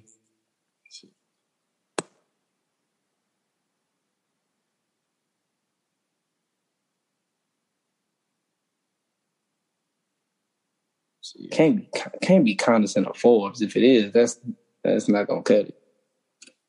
But it gotta be one of them. Yeah, that was it. It was Connaughton and that's the team stats. But yeah, it was Drew Holiday, Forbes, Connaughton, Jeff Teague got burned. He had 14 minutes on the floor. That was it. That's it. Those are the only guys that played. Giannis, Tucker, Lopez, Holiday, Middleton, Forbes, Connaughton, Portis, Teague, and Thanasis. Giannis brothers. Yeah. So either Connaughton or Forbes got to start, and they none of them. One of them got to be on. I guess Joe Harris. They got to be on Joe Harris, but Middleton is guarding Harden. Yeah. But they had him guarding, I think, Blake because Giannis so at point. Because at one point Giannis was guarding Kyrie, so it's just they matchups is all over. But they got to figure that stuff out, or they might get mess around and get swept. Yeah, that's an adjustment. Like we say, you know what I'm saying? Kind of like the same thing with Terry Stotts. Like, you're going to have to figure it out because the James Harden injury was kind of like a blessing in disguise, like for the Nets, in order to see Coach Bud has those flaws. Like you should have been able to pick that out early. Chris Middleton should have been hitting elbow jumpers, post ups, all kind of stuff. He should have been cooking all night long. You know what I mean? But Coach Bud not putting people into position, which just adds to my my Bucks hate, my Bucks displeasure. So that's all that I have with that one. But I mean, we'll see. Game number 2 for the Nets and the Bucks. It is actually tomorrow night, June 7th, Monday night, and in Brooklyn. And once again, James Harden, he's going to sit that one out too. And we'll see how his status turns out for the rest of the series moving forward. My favorite game of the day, though, Hawks and Sixers. I'll let you go ahead and take this one from here. Break it down. They better find somebody to guard Trae Young. Because it's going to be a long night because he's making that 3. And it's too easy right now. So they got a big dilemma on guarding Trae. Because they started with Danny. Danny got cooked. Danny can't do it. Yeah. I saw all I needed to see in the first 5-6 minutes when Trae had 14 in 5 minutes. I was like, yeah, Danny can't do it. So it's gonna have to either be Ben or you're gonna have to make a lineup change and Danny gotta come off the bench. And you gotta start Thibault. Now that hurts your shooting, but it helps your defense. So in my mind, I'm like, well, Ben's just gonna have to guard. Since Ben don't play offense anyway, he can waste all his energy on defense since Mr. Defensive Player of the Year. Since that's what he said. He can guard Trae. And I don't know what it is, but it's the space in the house get. Because everybody can shoot threes except Capella. Everywhere. They shoot everywhere. Besides Capella and the other backup center, the one that played the one that played with Lonzo and them in high school. Yeah, everybody else can shoot threes. So that the flow be so spaced, so it'd be hard with the rotations on them pick and rolls when Trae at the top of the key and you get a screen, that'd be, everything open. So they gotta figure that out because and also Atlanta was just super high from the 3-point line today. I think they made 23. Yeah, I know they made over whatever. Yeah. I know they made 50% of the threes. Yeah, they were 20 for 47. 43%. Come on now. You made 23. And Philly only made, I think, maybe 9. 10 to 29. They made half of that. So that's what? 60 to 30. 60 to 30. They got to score 30 points to the 3-point line. So, yeah, they got to find a way to stop Trae Young because if he keep getting to that lane, making passes, it's going to be bad. I honestly had the 76ers sweep in the Hawks, but I didn't see this point guard this inability. Yeah, I didn't see this inability to guard the point guard go this way. So I think Ben gonna have to take them. They gotta play, maybe try Milton more, maybe Maxey. Danny Green feet too slow. Danny Green feet is too slow at this age, at this stage of his career to be trying to guard somebody that young and that fast. Yeah, point back here. Yeah, I'm sitting here looking at these numbers here from this game, and I'm just looking at the differences. The free throws jumps out. The final score was 128-124. Philly missed 10 free throws. Philly went 24 for 35 from the free throw line, and the Hawks only missed 1 free throw. They were 20 of 21. And guess who missed at least 5? Guess who missed 5 of them? Hello. Your point guard. Mr. Simmons. Yeah, Mr. Simmons. So that's definitely a shift in the game right there. That's the game. That's pretty much the game. That could have made up for the other 10 threes. You know what I'm saying? So that makes, like I say, that's just right. And despite all that, they only lost by 7? 4. 128, 124. They lost by 4, and they was down 27 or 28 in the first quarter. Pretty much the entire game. Right. So despite all that, y'all still had a chance to win. So you can see that they still got that they still are. I guess they're still a better team. Yeah. It's just that they turned it over so much too. It definitely did, and yeah, the turnovers there. the Hawks, they had 15 turnovers. The Sixers had 19. The bulk of those Hawks turnovers came within the last 2 minutes of the game. Right, I'm about to say it was like 8 in the last 3 minutes. Yeah, if you saw the back end of the game, which pretty much was the game, that's pretty much where the bulk of those turnovers came from. I'm even looking at the rebound difference. The Hawks were right there with them. 35 rebounds by the Hawks overall, 41 rebounds by the Sixers overall. If you feel it, you have to do a better job on the glass because you're the bigger team. You just have to do a better job with that overall. So, but Ice Trae, being Ice Trae, he's continuing his villain tour across the Eastern Seaboard. Going into the Garden, doing what he did. We spoke about that on his first round. The second round, he cooked Danny Green, as Adrian Broner would say. He got cooked. Ice Trae had 35 points, 10 assists in 39 minutes. John Collins, the correct Collins, 21 points, 4 rebounds. Clint Capella had a double-double, 11 points, 10 rebounds. And then Bogdanovich, 21 points. Big buckets down the stretch by him. Him and Herder, they made like some really good plays down the stretch as well. So, and this kind of goes back to what we stated about Joel's, I was about to say foot injury, his knee injury. He hung out on like the wing the first half of the game. The second half, he really did go to the block. Joe finished with 39 points, 9 rebounds, 4 assists. And the bulk of that was at the back end of the game, but that's what happens whenever you go to the block. You know what I mean? You go to the block, good things happen. You get to the free throw line, everything between. Plus, you're the biggest person on the floor. Make it happen. Make something happen. Is there how many minutes he played? He played 38 minutes. That's too many. How many? Dwight probably played like 7. Dwight had 8 minutes, no points, 4 rebounds. You got to do a better job if you're Dwight Howard. You have to be better. You can't just be out there just fouling and then like getting lost on defense because like that's the reason why Embiid couldn't come out the game because like when they put Dwight in, it's nothing. Like you get nothing from him offensive. Like I don't get no dunks, no post ups, no tipping, nothing. Like so, Embiid has to be out to do some scoring. They didn't get a lot. They didn't get a lot from their bench at all. Like you say, Maxey, 14 points, 14 minutes, 6 points.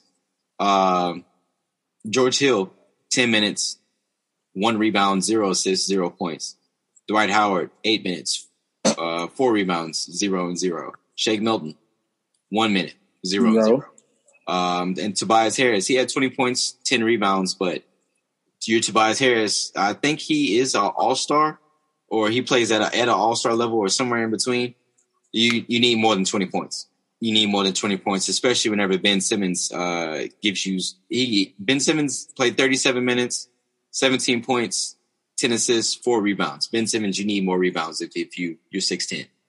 If the 76ers or go guard Trae Young, one of the two. You can't. Right. But for Philly, if 76ers, if they want to win, which I think they should win naturally. But if they really want to win, Ben got to be the second best player in the series. He can't be down there. Trae can't outplay him because Ben got to start taking the ball to the goal. Whoever guard him, just run to the goal. That's your superpower. You 6'10" and you super fast and you can jump, run, jump, dunk. That should be your whole motto this series. If he do that, I think they'll be fine because I think the Hawks. I mean, I like Trae and I like Bogdanovich and Collins, but everybody else, I'm kind of like, I don't know if they feel like that. Yeah, I don't trust them just yet. Yeah. Well, as far as predictions go, I'm rolling with the Hawks. I'll take the Hawks on this one. I'm rolling with Hawks in 6. Wow. I'm gonna go ahead and just roll the dice on that one, and I'm taking Hawks in 6. Today was telling. Ben Simmons didn't really pick up the challenge of Trae Young until the second half. And I think Doc had to tell him, go get him. Instead of Ben Simmons like accepting that internally. You know what I'm saying? And just doing it off of self-motivation. So I'm rolling with Hawks in 6, especially with depending on how Joel Embiid plays. And I think as the longer this series goes, the more it favors the Hawks. Like, that's just the way I look at it as well, because 7 feet, 240 on a bum. Yeah, 280. There we are. There's 7 feet, 280 on a bum knee. And the Hawks team who gets up and down the floor. And I mean, that could also hurt Philly as well. If Ben Simmons gets the ball, he pushes pace. That kind of takes Joe out of everything. You know what I'm saying? So right. The longer the series goes, I'm leaning towards the Hawks. So I got Hawks in 6. So anything else to wrap up that one? The Eastern Conference? I got Philly in 5. Philly in 5. Jump it down. We got 7. Philly in 5. I got Hawks in 6. I forgot to make my Nets pick. I got Nets in 5 as well. I think that's what you stated. So I was rolling with. I said Nets. I was like, if Harden play, they 5. If he don't, they gonna win in 7. But I'm thinking more 6. But I'm gonna say 7. Yeah. Well, I'll roll Nets in 6. So Nets in 6, Hawks regardless, but Hawks in 6 there. And moving on to the West, Jazz Clippers. We can go ahead and get that one out the way. Jazz Clippers. What'd you think there? My prediction is Jazz in 6. Okay. No matter who won the Mavs Clips, I have the Jazz winning. I just think they're a better team. Yeah. They got something the Clippers can't beat, and I think they got a rim protector, a real rim protector. And the Clippers, they all jump shots. They all try to shoot jumpers anyway, and the rim protector is just gonna make them do more of what they really not that good at, and that's shoot contested jump shots. Because they ain't playing against no zone this series. You better play. They're not playing no kind of zone. Right, you playing man. So, and they got the people that can not guard, but they got bodies that they can throw at the Paul Georges and the Kawhis with Ingles and sometimes Bogdanovich and Royce O'Neal. The other Bogdanovich. Yeah, right. And they not related, which they related something. That's crazy, right? Somebody daddy be lying. Yeah, somebody be, hey, your mom would check them papers. Yeah, Donovan can guard Paul George. That's light work. And I think they're just gonna make it hard for him. And I think that the Jazz they the best 3-point shooting team. They are a great free throw shooting team. Yep. They're a great defensive team. They don't turn the ball over a lot. They do everything a winning team's supposed to do. And they run on offense. Right. And Big Zoo, you gonna put Big Zoo in against Gobert, he about to block that shot every time. Are they gonna play small? I mean, if they play small, I mean, Gobert is not. He's smart enough to know that, okay, I'll just guard Marcus Morris sometimes and I'll guard Batum sometimes. I don't have to run out to when they shoot threes, because if Batum and Marcus Morris is making threes and y'all lose, hey, you just gotta live with that. But I'm not letting Kawhi and Paul George get to that lane, and I'm not giving them no easy stuff. So, and I think the Jazz, I also take them because Donovan can take over a game. And you need that one player who, when everything breaks down, can you please give me a bucket? Yeah. and he can get you one. And Conley can get you one too. Because we see he's just been playing unbelievable in the playoffs. So I'm going with the Jazz. And then the Clippers, they lose this, like you said, might be some questions that they need to answer. Yeah, especially as they get ready to move over into that new stadium over there in Inglewood. So, waste of money. Yeah, piggyback. Just move to Vegas. Moved it, and I was gonna save that for the back end. That's something I forgot to mention as well. But Clippers, they should go ahead and move to Vegas or move to Seattle. But I think A-Rod is thinking about moving the Wolves from Minnesota over to Seattle. Right. That's crazy, because right there I say I got Clippers future ? Move to Seattle or Vegas. Yeah, exactly. So, I mean, I think it's just time for the Clippers just to go ahead and get up out of LA. You know, have your own identity. You know what I mean? Right. So, but going back to the series matchup, I think the key player in this series overall is Mike Conley.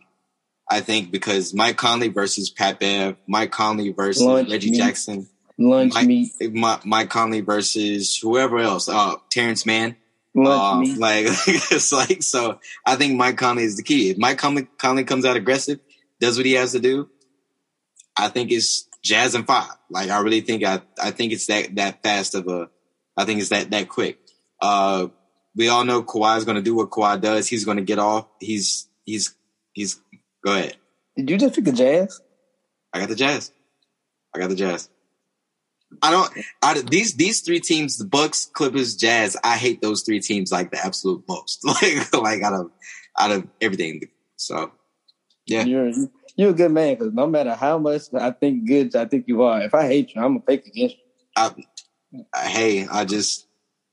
think I'm just rolling with the Jazz on this one. I hate to say I don't care, but like I'm here. I'm locked in with it. You know what I mean? So I'm rolling with the Jazz. I'm rolling with the Jazz in this one. I think this is where Rudy Gobert, if you want to make any type of real stamp for yourself, this is where you do it. You do it against this type of Clipper team.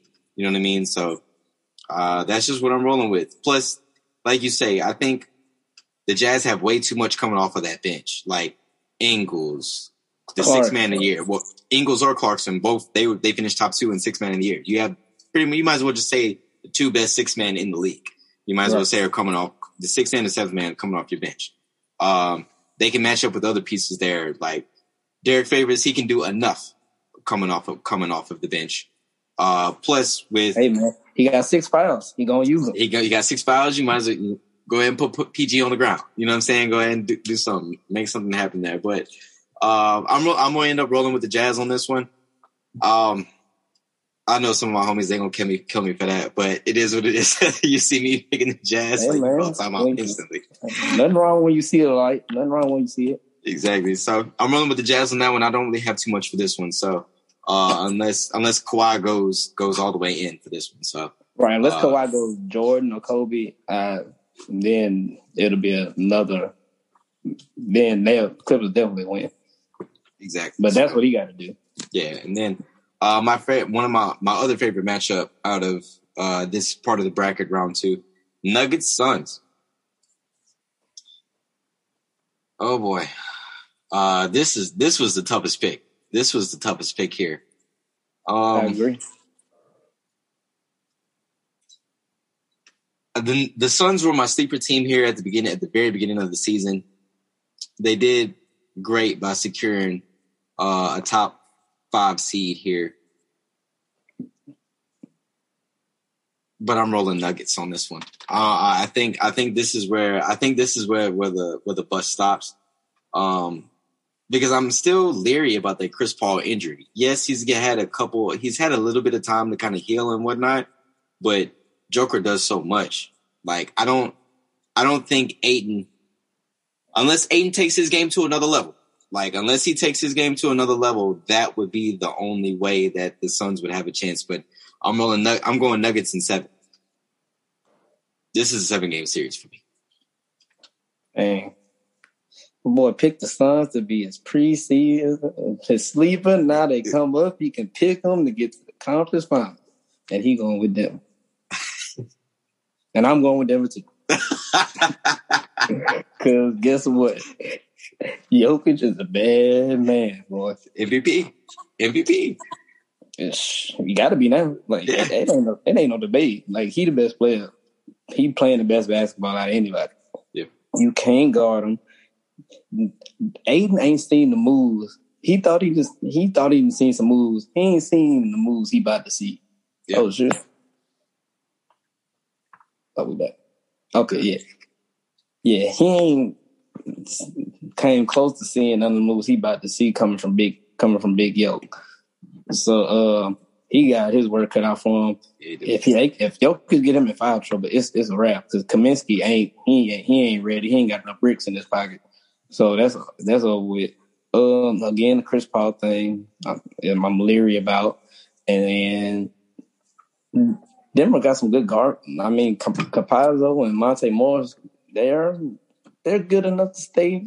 I guess stay On in the front floor. of Chris Paul. Yeah, to stay in front of Chris Paul to make it, so where he don't get them easy mid-range jumpers, coming off that elbow like he was getting all last series. Yep. And but the one thing is they don't really have an answer for Booker. Not one. Unless they try to go big unless they put Aaron Gordon on them to try to put some size on them and some to make them shoot over somebody. Because who starts? I don't even know who really starts. Oh, Austin Rivers started, right? Yeah, I think Austin and Campazzo are started, I think. Yeah, because Morris finishes the game. Okay. Yeah, so I guess Austin's going to start off on Booker. Good luck. And right. And John you got a tough time with Dame. Oh, Lord. This guy's taller. Yeah, book and can get just as hot. Yeah. Especially he's the current mid range god. Him and Kawhi. They're the mid range gods. It's mid range over. Yeah. He's Brandon Rowe with a 3-point shot. How about that? Come on. A real 3-point shot. Come on. But I like this series though, because they got all these young stars. You got Booker, Jokic, Michael Porter Jr., and maybe one day Ayton. And then we forgot Jamal Murray, who ain't playing. So there's got a lot of young stars on these teams. But I think it's going to come down to the battle of the benches. And I think Denver's bench has enough to offset. Because Phoenix bench played outstanding last series. But I think Denver with Morris and who was their backup center?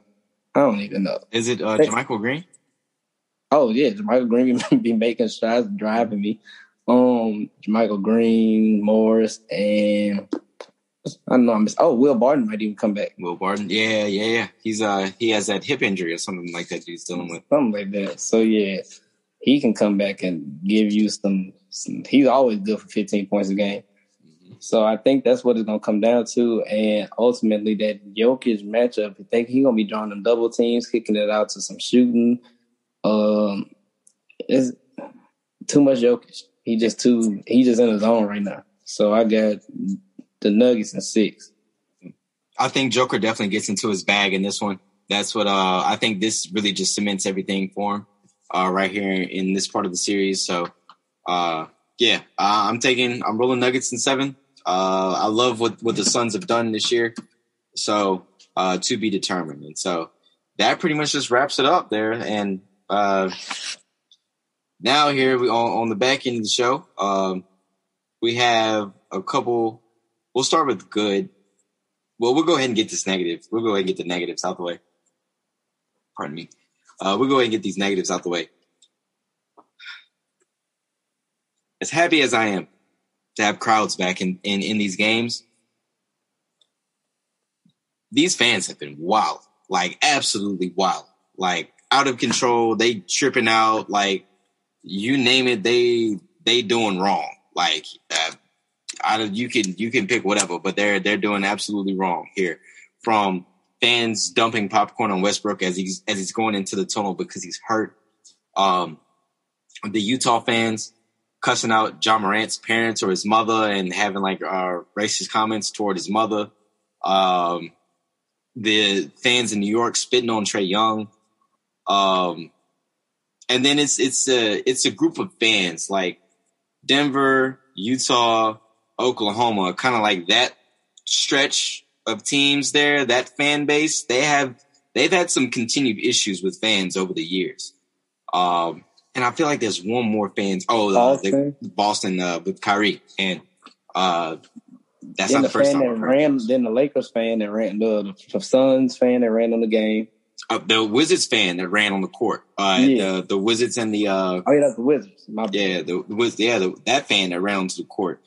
And like, come on, y'all. Like, what are we doing? Like, well, what are they doing? Like, I feel like if a fan feels like they can come on the court, or you want to spit on somebody, or you want to dump something on somebody, you deserve exactly what you get. And if said player calls your hands, you gonna have to see them. You know what I'm saying? Like we say, 5 minutes, lock the door. You know what I'm saying? Whoever come out first. I mean, 5-minute fade. You know what I'm saying? Like, if that's what you really want, like, then have it on your mind. If that's what you're paying big money for, in big money in the playoffs, in the middle of a pandemic, that's what you want. 5-minute fade is definitely what you deserve then. So that's all I have about those negative fans. And we all know how Boston fans get down. So I don't think there's too much to elaborate there on that. Right. I just think that they got to start putting charges on these fans. Number one, don't just ban them from one arena, ban them from all of them. I don't know how you would do that, but I'm banning you from all of them. So if you wanna act a fool, I'm gonna show you. I'm gonna show you can act a fool bigger than you. I'm kicking them out of. I'm banning them from all of them. I don't know how long, but you can't come here for a nice little minute. Indefinite. Right. It's whatever you did in it, you definitely can't come back there no more. So the only time you can catch a game is in a whole nother state. You got to travel if you want to see your team play. Yeah, I don't know I guess people are kind of feeling like this sense of entitlement and just somehow they think that these players are like some type of video game or like this is a game or like, yeah, they playing the game, but this real life. Like these real people, like they ain't just somebody like, oh, I'm mad. Let me do something wild to this person who I know can't do nothing back to me because if they do something to me, they get in trouble. And I'm not. They just got this entitled sense of just customer. Yeah, I'm a paying customer. I can do it. No, you can't. And I working in retail I have what they always say, the number one rule, what the customer's always right. That's the biggest lie anybody ever told. Lies. Ever told. And I'm like, just because you paying money, you can do what you want to do. That don't work. Say and act and do. Right. Please. I'm like, no amount of money is can cover up disrespect, and that's one thing I don't like.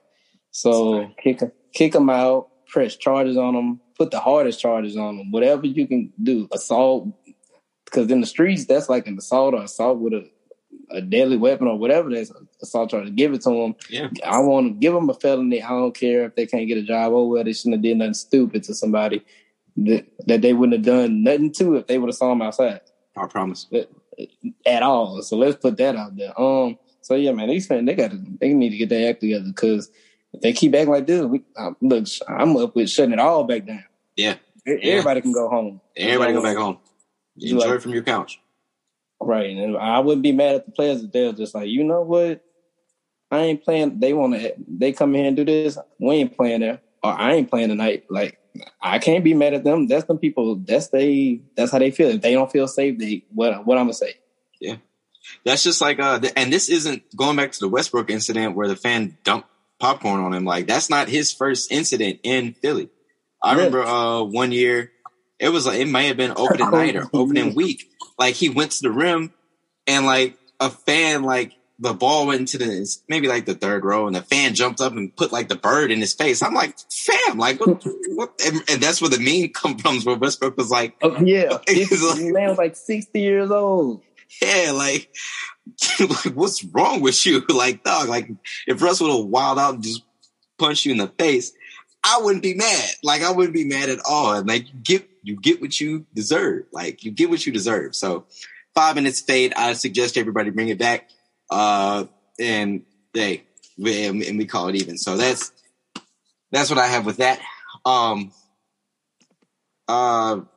Then we have. I kind of want to get to Coach K real quick. Coach K, he's retired, and that'll kind of wrap us back to Brad Stevens. So, Coach K, legendary coach at the University of Duke, he is retiring after this upcoming basketball season with the Duke Blue Devils. He will be retiring. Coach K has been coaching at Duke since, I don't know, maybe my entire life. At least 38, 40 years, something like that. Yeah, so I'm not even 30. So Coach K has been coaching at Duke my entire life, even before that. So salute to Coach K. Great career, amazing talent, a lot of talent that he's put into the league, whether if they've been successful or not. He's definitely just shown his way of finding talent, coaching talent, putting them into the league, And aside from Duke basketball, I'm more impressed with what Coach K has been able to do with USA basketball. Being able to put all those talented pieces together and for him to be able to go out and have success with USA. Yes, you have the best players in the world on your team, but to be able to put those players in positions to succeed, I'll salute that because everybody can't do it. So salute to Coach K. Yeah, I mean, it's time. Once you've been doing something for 35, 40 years, like, all right, like, how much longer are we gonna do this? Yeah. But he's been great for basketball. He brought a school that was not known for basketball at all to one of the three most prominent basketball schools in all of college. So yeah, we gonna give him his flowers. He's done it, and he's also done it like with a whole different style. Like he used to like the older player that stayed 4 years, and then he also won with the players that came for just one and 2 years. So he was good at adjusting. You never really heard a bad word about him from none of his players. Like most of them seem to like him. A lot of the NBA players respect him, and he's gonna be missed. But that gives somebody a new opportunity to start something fresh out down there at Duke and Carolina. So John Shire is taking his spot. So we'll see how that turns out moving forward. Really? Yeah, John Shire is taking his place. So salute to Coach K. John Shire, you got big shoes to fill, buddy. So good luck with that. And Brad Stevens. Brad Stevens kind of got fired, kind of quit coaching, but was promoted to the front office of the Boston Celtics. Oh, about and right.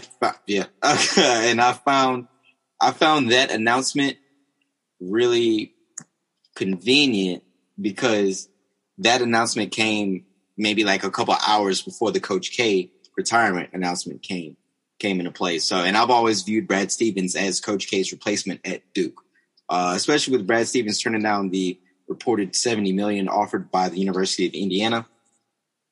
Brad Stevens turning that down. Then there was some reports Brad Stevens not really seeing eye to eye with some of the players. Brad Stevens not he's being burnt out after the bubble experiment.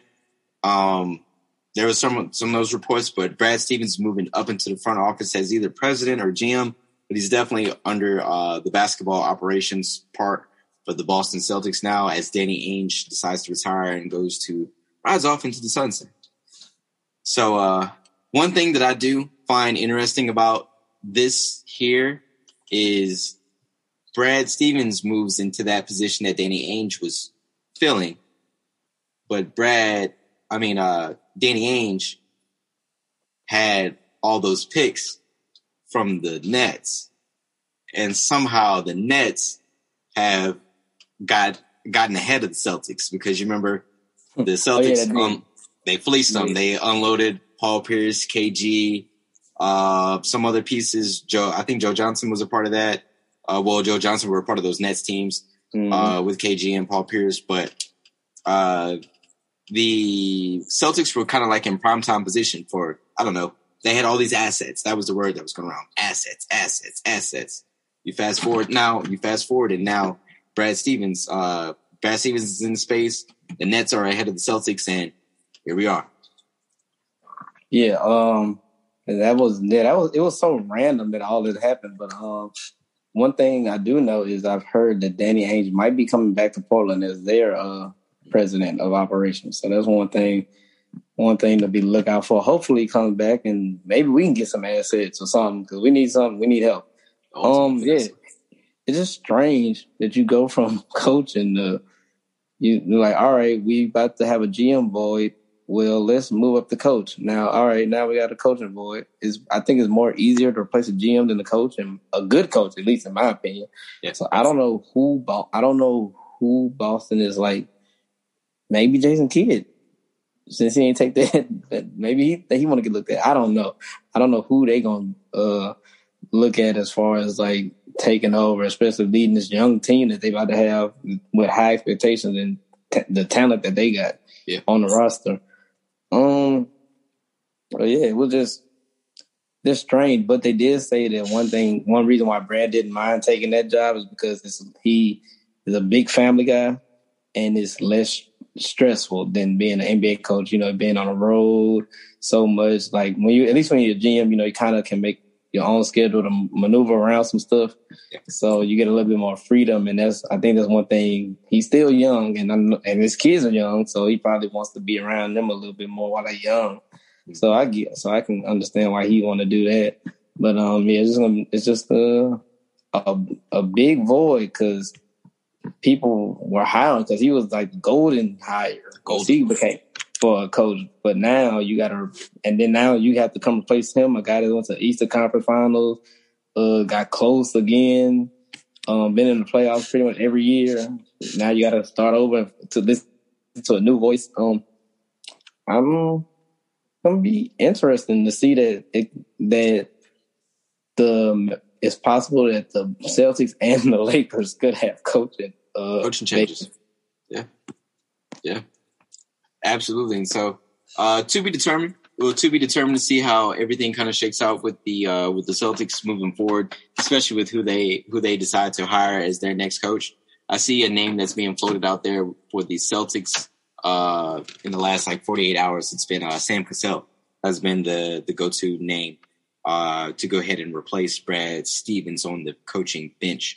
But Brad Stevens, he's had some success, as you stated. Went to the Eastern Conference Finals a couple of times. Got eliminated by LeBron. LeBron and those Cavs teams.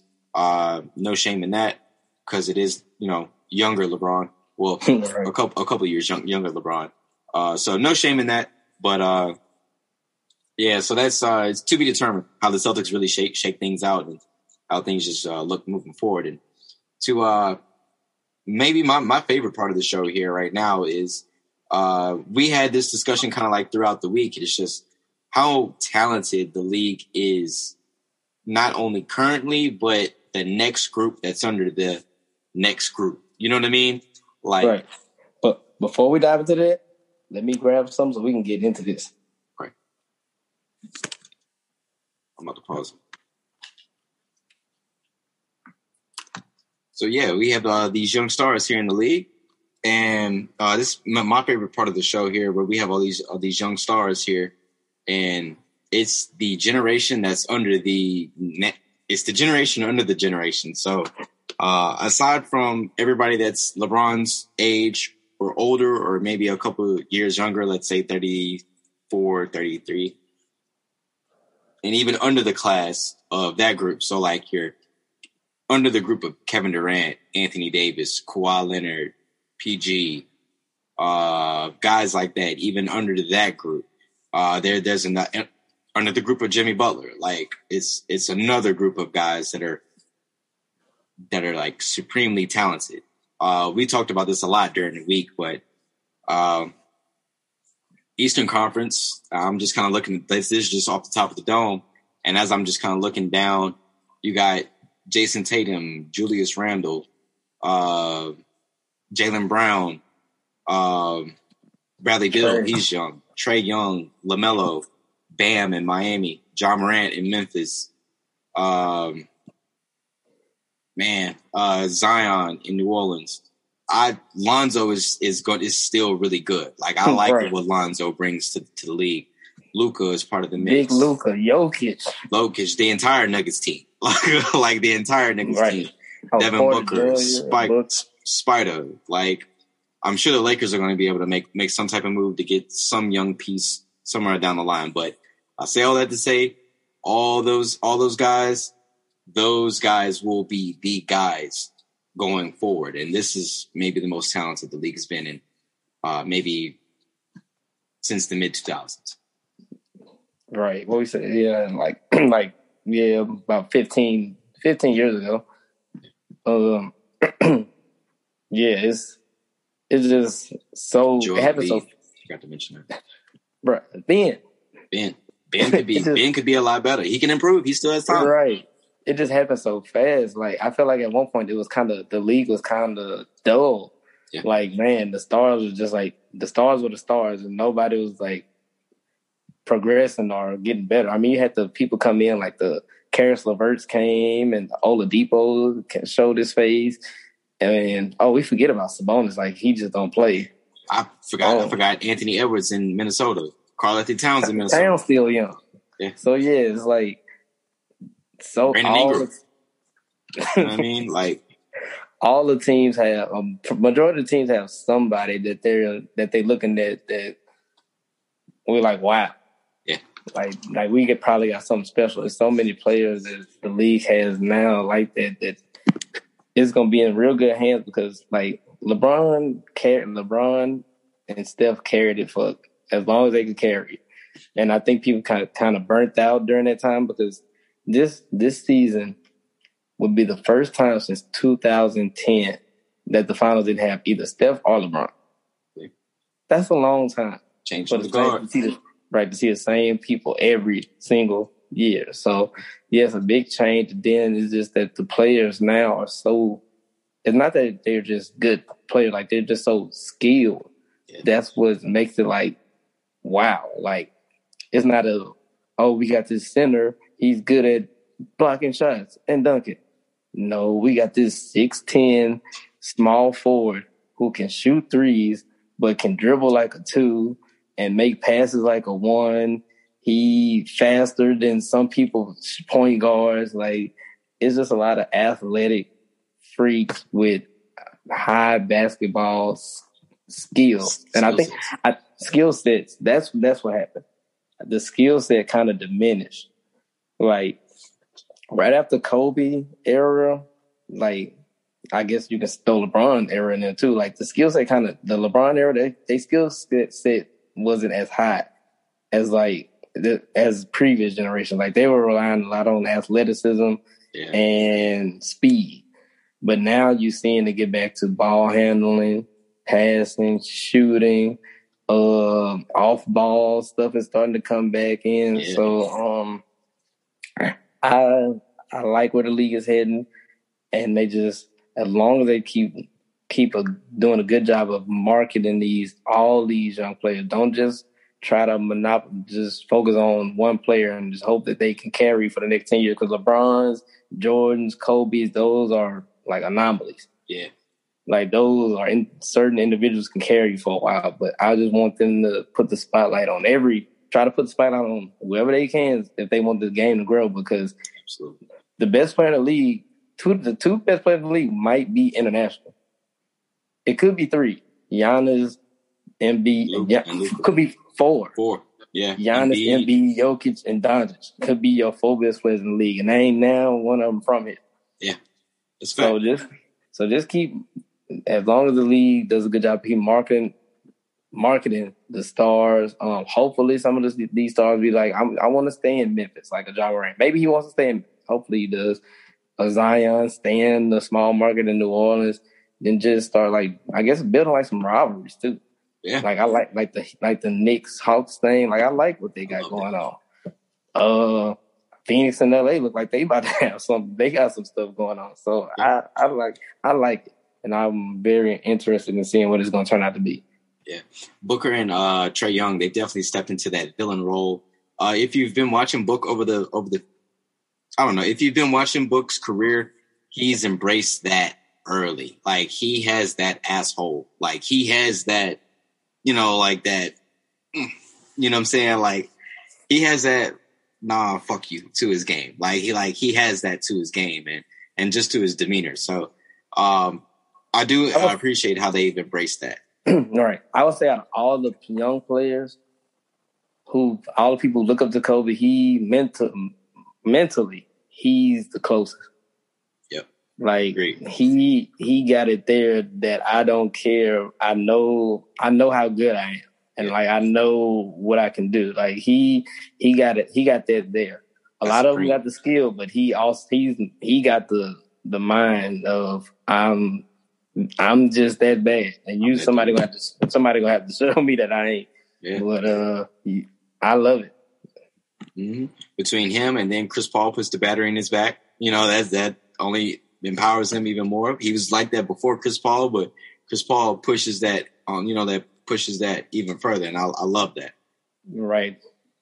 that expectation finally came. And he was like, finally, so I got some help. I got some real help. He was like, just give me somebody that can take some of this stuff off of me, because everybody else got 2 or 3, 4 people. And it's me and the homies. Yeah, me and Jay Crowder can't get it done. Right. So we need somebody else up here. And they got him somebody, at least for now. And now what they need to do is find somebody to replace him in order to keep Booker in Phoenix. Yeah, because there's a lot of reports that prior to them having a good season, that Book was interested in the Knicks. So, and this is prior to everybody's success this season. So that there is prior to everybody's success this season. So, I mean, hey, you never know. You never know.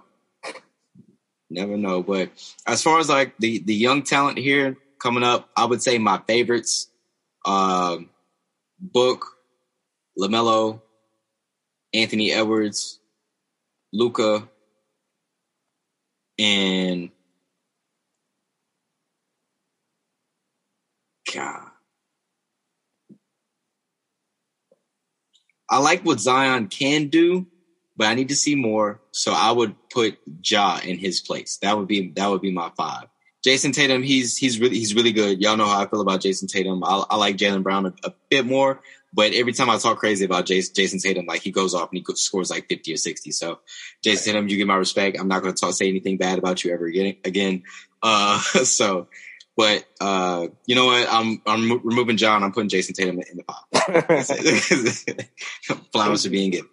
Hey man, it's so many people that could be in that like young 5. Like I don't think nobody could be mad at anybody, because if you see what they doing now, some of them what they doing now, some of them their potential. I'm like, shoot, you don't know who in the world gonna emerge as the best player. Because I'm like, I forgot. You said LaMelo, I was like, man, I forgot about him, and he probably gonna end up being the best point guard. But then you got Ja, you got Luka, who already cemented. You got Trey, who's showing his tail. I don't even know. Mm-hmm. I'm trying to pick one favorite. And I think Jokic is one me over. Yeah. I mean, my man. Bro, I just watching it, how I'm like, I ain't seen nothing like this dude. Well, I have, but I haven't. Yeah, not like this. And your comparison earlier, whenever you said Tim Duncan, and it's really like Tim Duncan and Dirk like blended. Like Tim Duncan, Dirk. Tim Dirk. Powell, yeah, Tim Dirk, Powell. You know what I'm saying? Like it's really like those 3 like combined. Like Dirk's jumper, Tim's just overall calmness and his you're not gonna speed me up. I'm gonna control the entire game. And Powell's overall passing. Tim is a great passer too, but his passing isn't even better than Powell's. He really passed like a guard. Yeah, it's incredible. It's incredible what all these young guys can do, and pretty much all these guys, I would place them at 27. I think we mentioned Dame, but I would kind of put Dame in that mix with. I would. He's about 30. Yeah, he's 30. So I would anybody under 30. Yeah. So and I think that's Kevin Durant. He's past 30. So yeah, and I think pretty much the oldest on that list is Brad. Bradley Beal. He's 28. Yeah, he's already. So Brad is the youngest. You know what I'm saying? Well, the oldest. But like you say, you never know how these things can shake out, especially with LaMelo being young as he is. 5 years, he could be a I would say above average 3-point shooter. You know what I mean? Right. You know, Trae Young could possibly track down some of Steph's records, because we know Steph is going to break some records. So you never know. Trae could catch Steph because Trae is more successful earlier than what Steph has been. So you never know. That's true, because I randomly looked up stats from that draft class with Steph draft class. I was like, wait, Harden got more points than Steph? But then I thought about it. Steph really didn't become Steph until Monte Ellis kind of pretty much, I guess, left. Yeah. So it was like a 2.5 year kind of waiting period for Steph to finally get to that. He's scoring 25 points a game now. So and people didn't think Steph was going to turn into what he turned into. So yeah, you never know who else is next to emerge. ain't no telling. What if Wiseman or Ayton just take off? I like Dylan Brooks too. I like him too in Memphis. Like I see he looks like one of those dudes that can do it all. Like I see 23 plus points a game in his future. He looks like he accepts the challenge of guarding your team's best player. He got that grit, that attitude to him too. Like, I'm out here, let's jump ball, let's get to it. Like, let's get straight to hooping. Another Bogdanovich for Atlanta. Yeah. He made up with some stuff. And another person I want to watch too is Bridges from Phoenix. And he kind of gets lost in the shuffle because he got the Kobe Bryant body type, but Devin Booker got the game. Yeah. But his game ain't no slouch either, though. So I like Bridges as a young one of them other younger players too that I want to see going forward. And Miles Bridges in Charlotte as well. So him and LaMelo together, because Miles in Charlotte, he's a instant highlight. He might have the best dunks of the year, and Ja may have the best missed dunks of the year as well. like right. Ja may have like the best missed dunks of all time. Like across the board. But whenever he might have, but he honestly he might have the best dunks this year too. Though all his dunks, his head be over the rim, which is ridiculous. Yeah, but that boy, that's a supreme athlete. Supreme athlete. So yeah, man. So we got anything else before we go ahead and wrap up?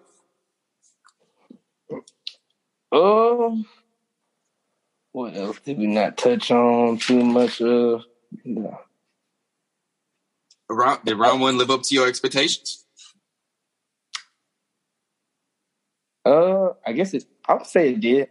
Because I was engaged. So yeah, it did. This is one of the first time I was engaged in a round one in a long time. The only series I really didn't watch I didn't watch much of two, was the Heat series and the Brooklyn and the Celtics. No, I watched that one. 76ers. I didn't watch them, but the other ones I watched. Like I pretty much watched every game.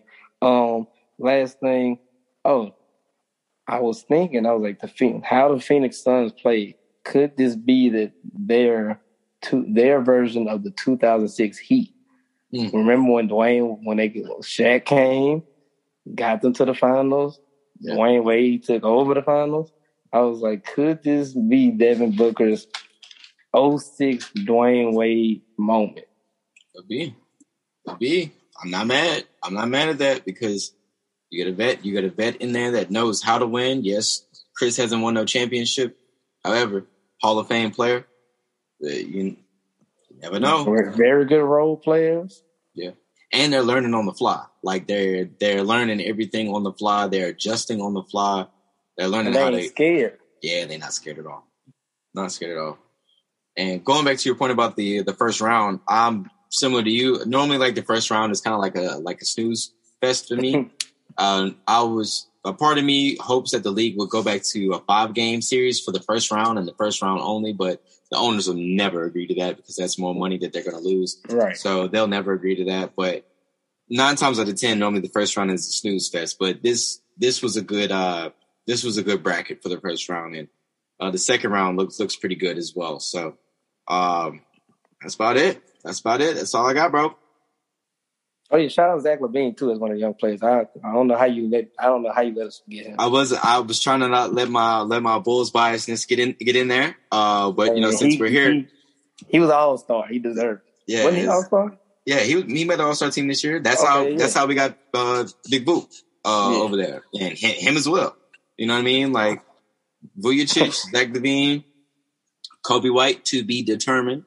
So you know what I'm saying? We'll see, but. Yeah, I was trying not to let my Bulls biases get in here. I was trying to go an episode without talking about the Bulls, but here we are. So this was a great show. I enjoyed this one here. This was episode 16 of the Perspective Podcast. We're gonna call this one Coming of Age. We will be back with another breakdown here as soon as round 2 concludes. Whenever it does conclude, hopefully we continue to have good basketball. Hopefully we have injury-free basketball as this round continues to unfold as well. And so until next time, y'all make sure y'all check out all of Tevin's socials. I have those listed below in the bio. I make sure you check out the hat store, finessingsince93.com. And make sure you like, subscribe, share with a friend, share with a homie. Listen to this while you're washing the car. Listen to this while you're cleaning the house. Listen to this while you're working out. Don't matter, but just share it with somebody. So until next time, y'all, I thank y'all for tuning in. And until next time, y'all, peace.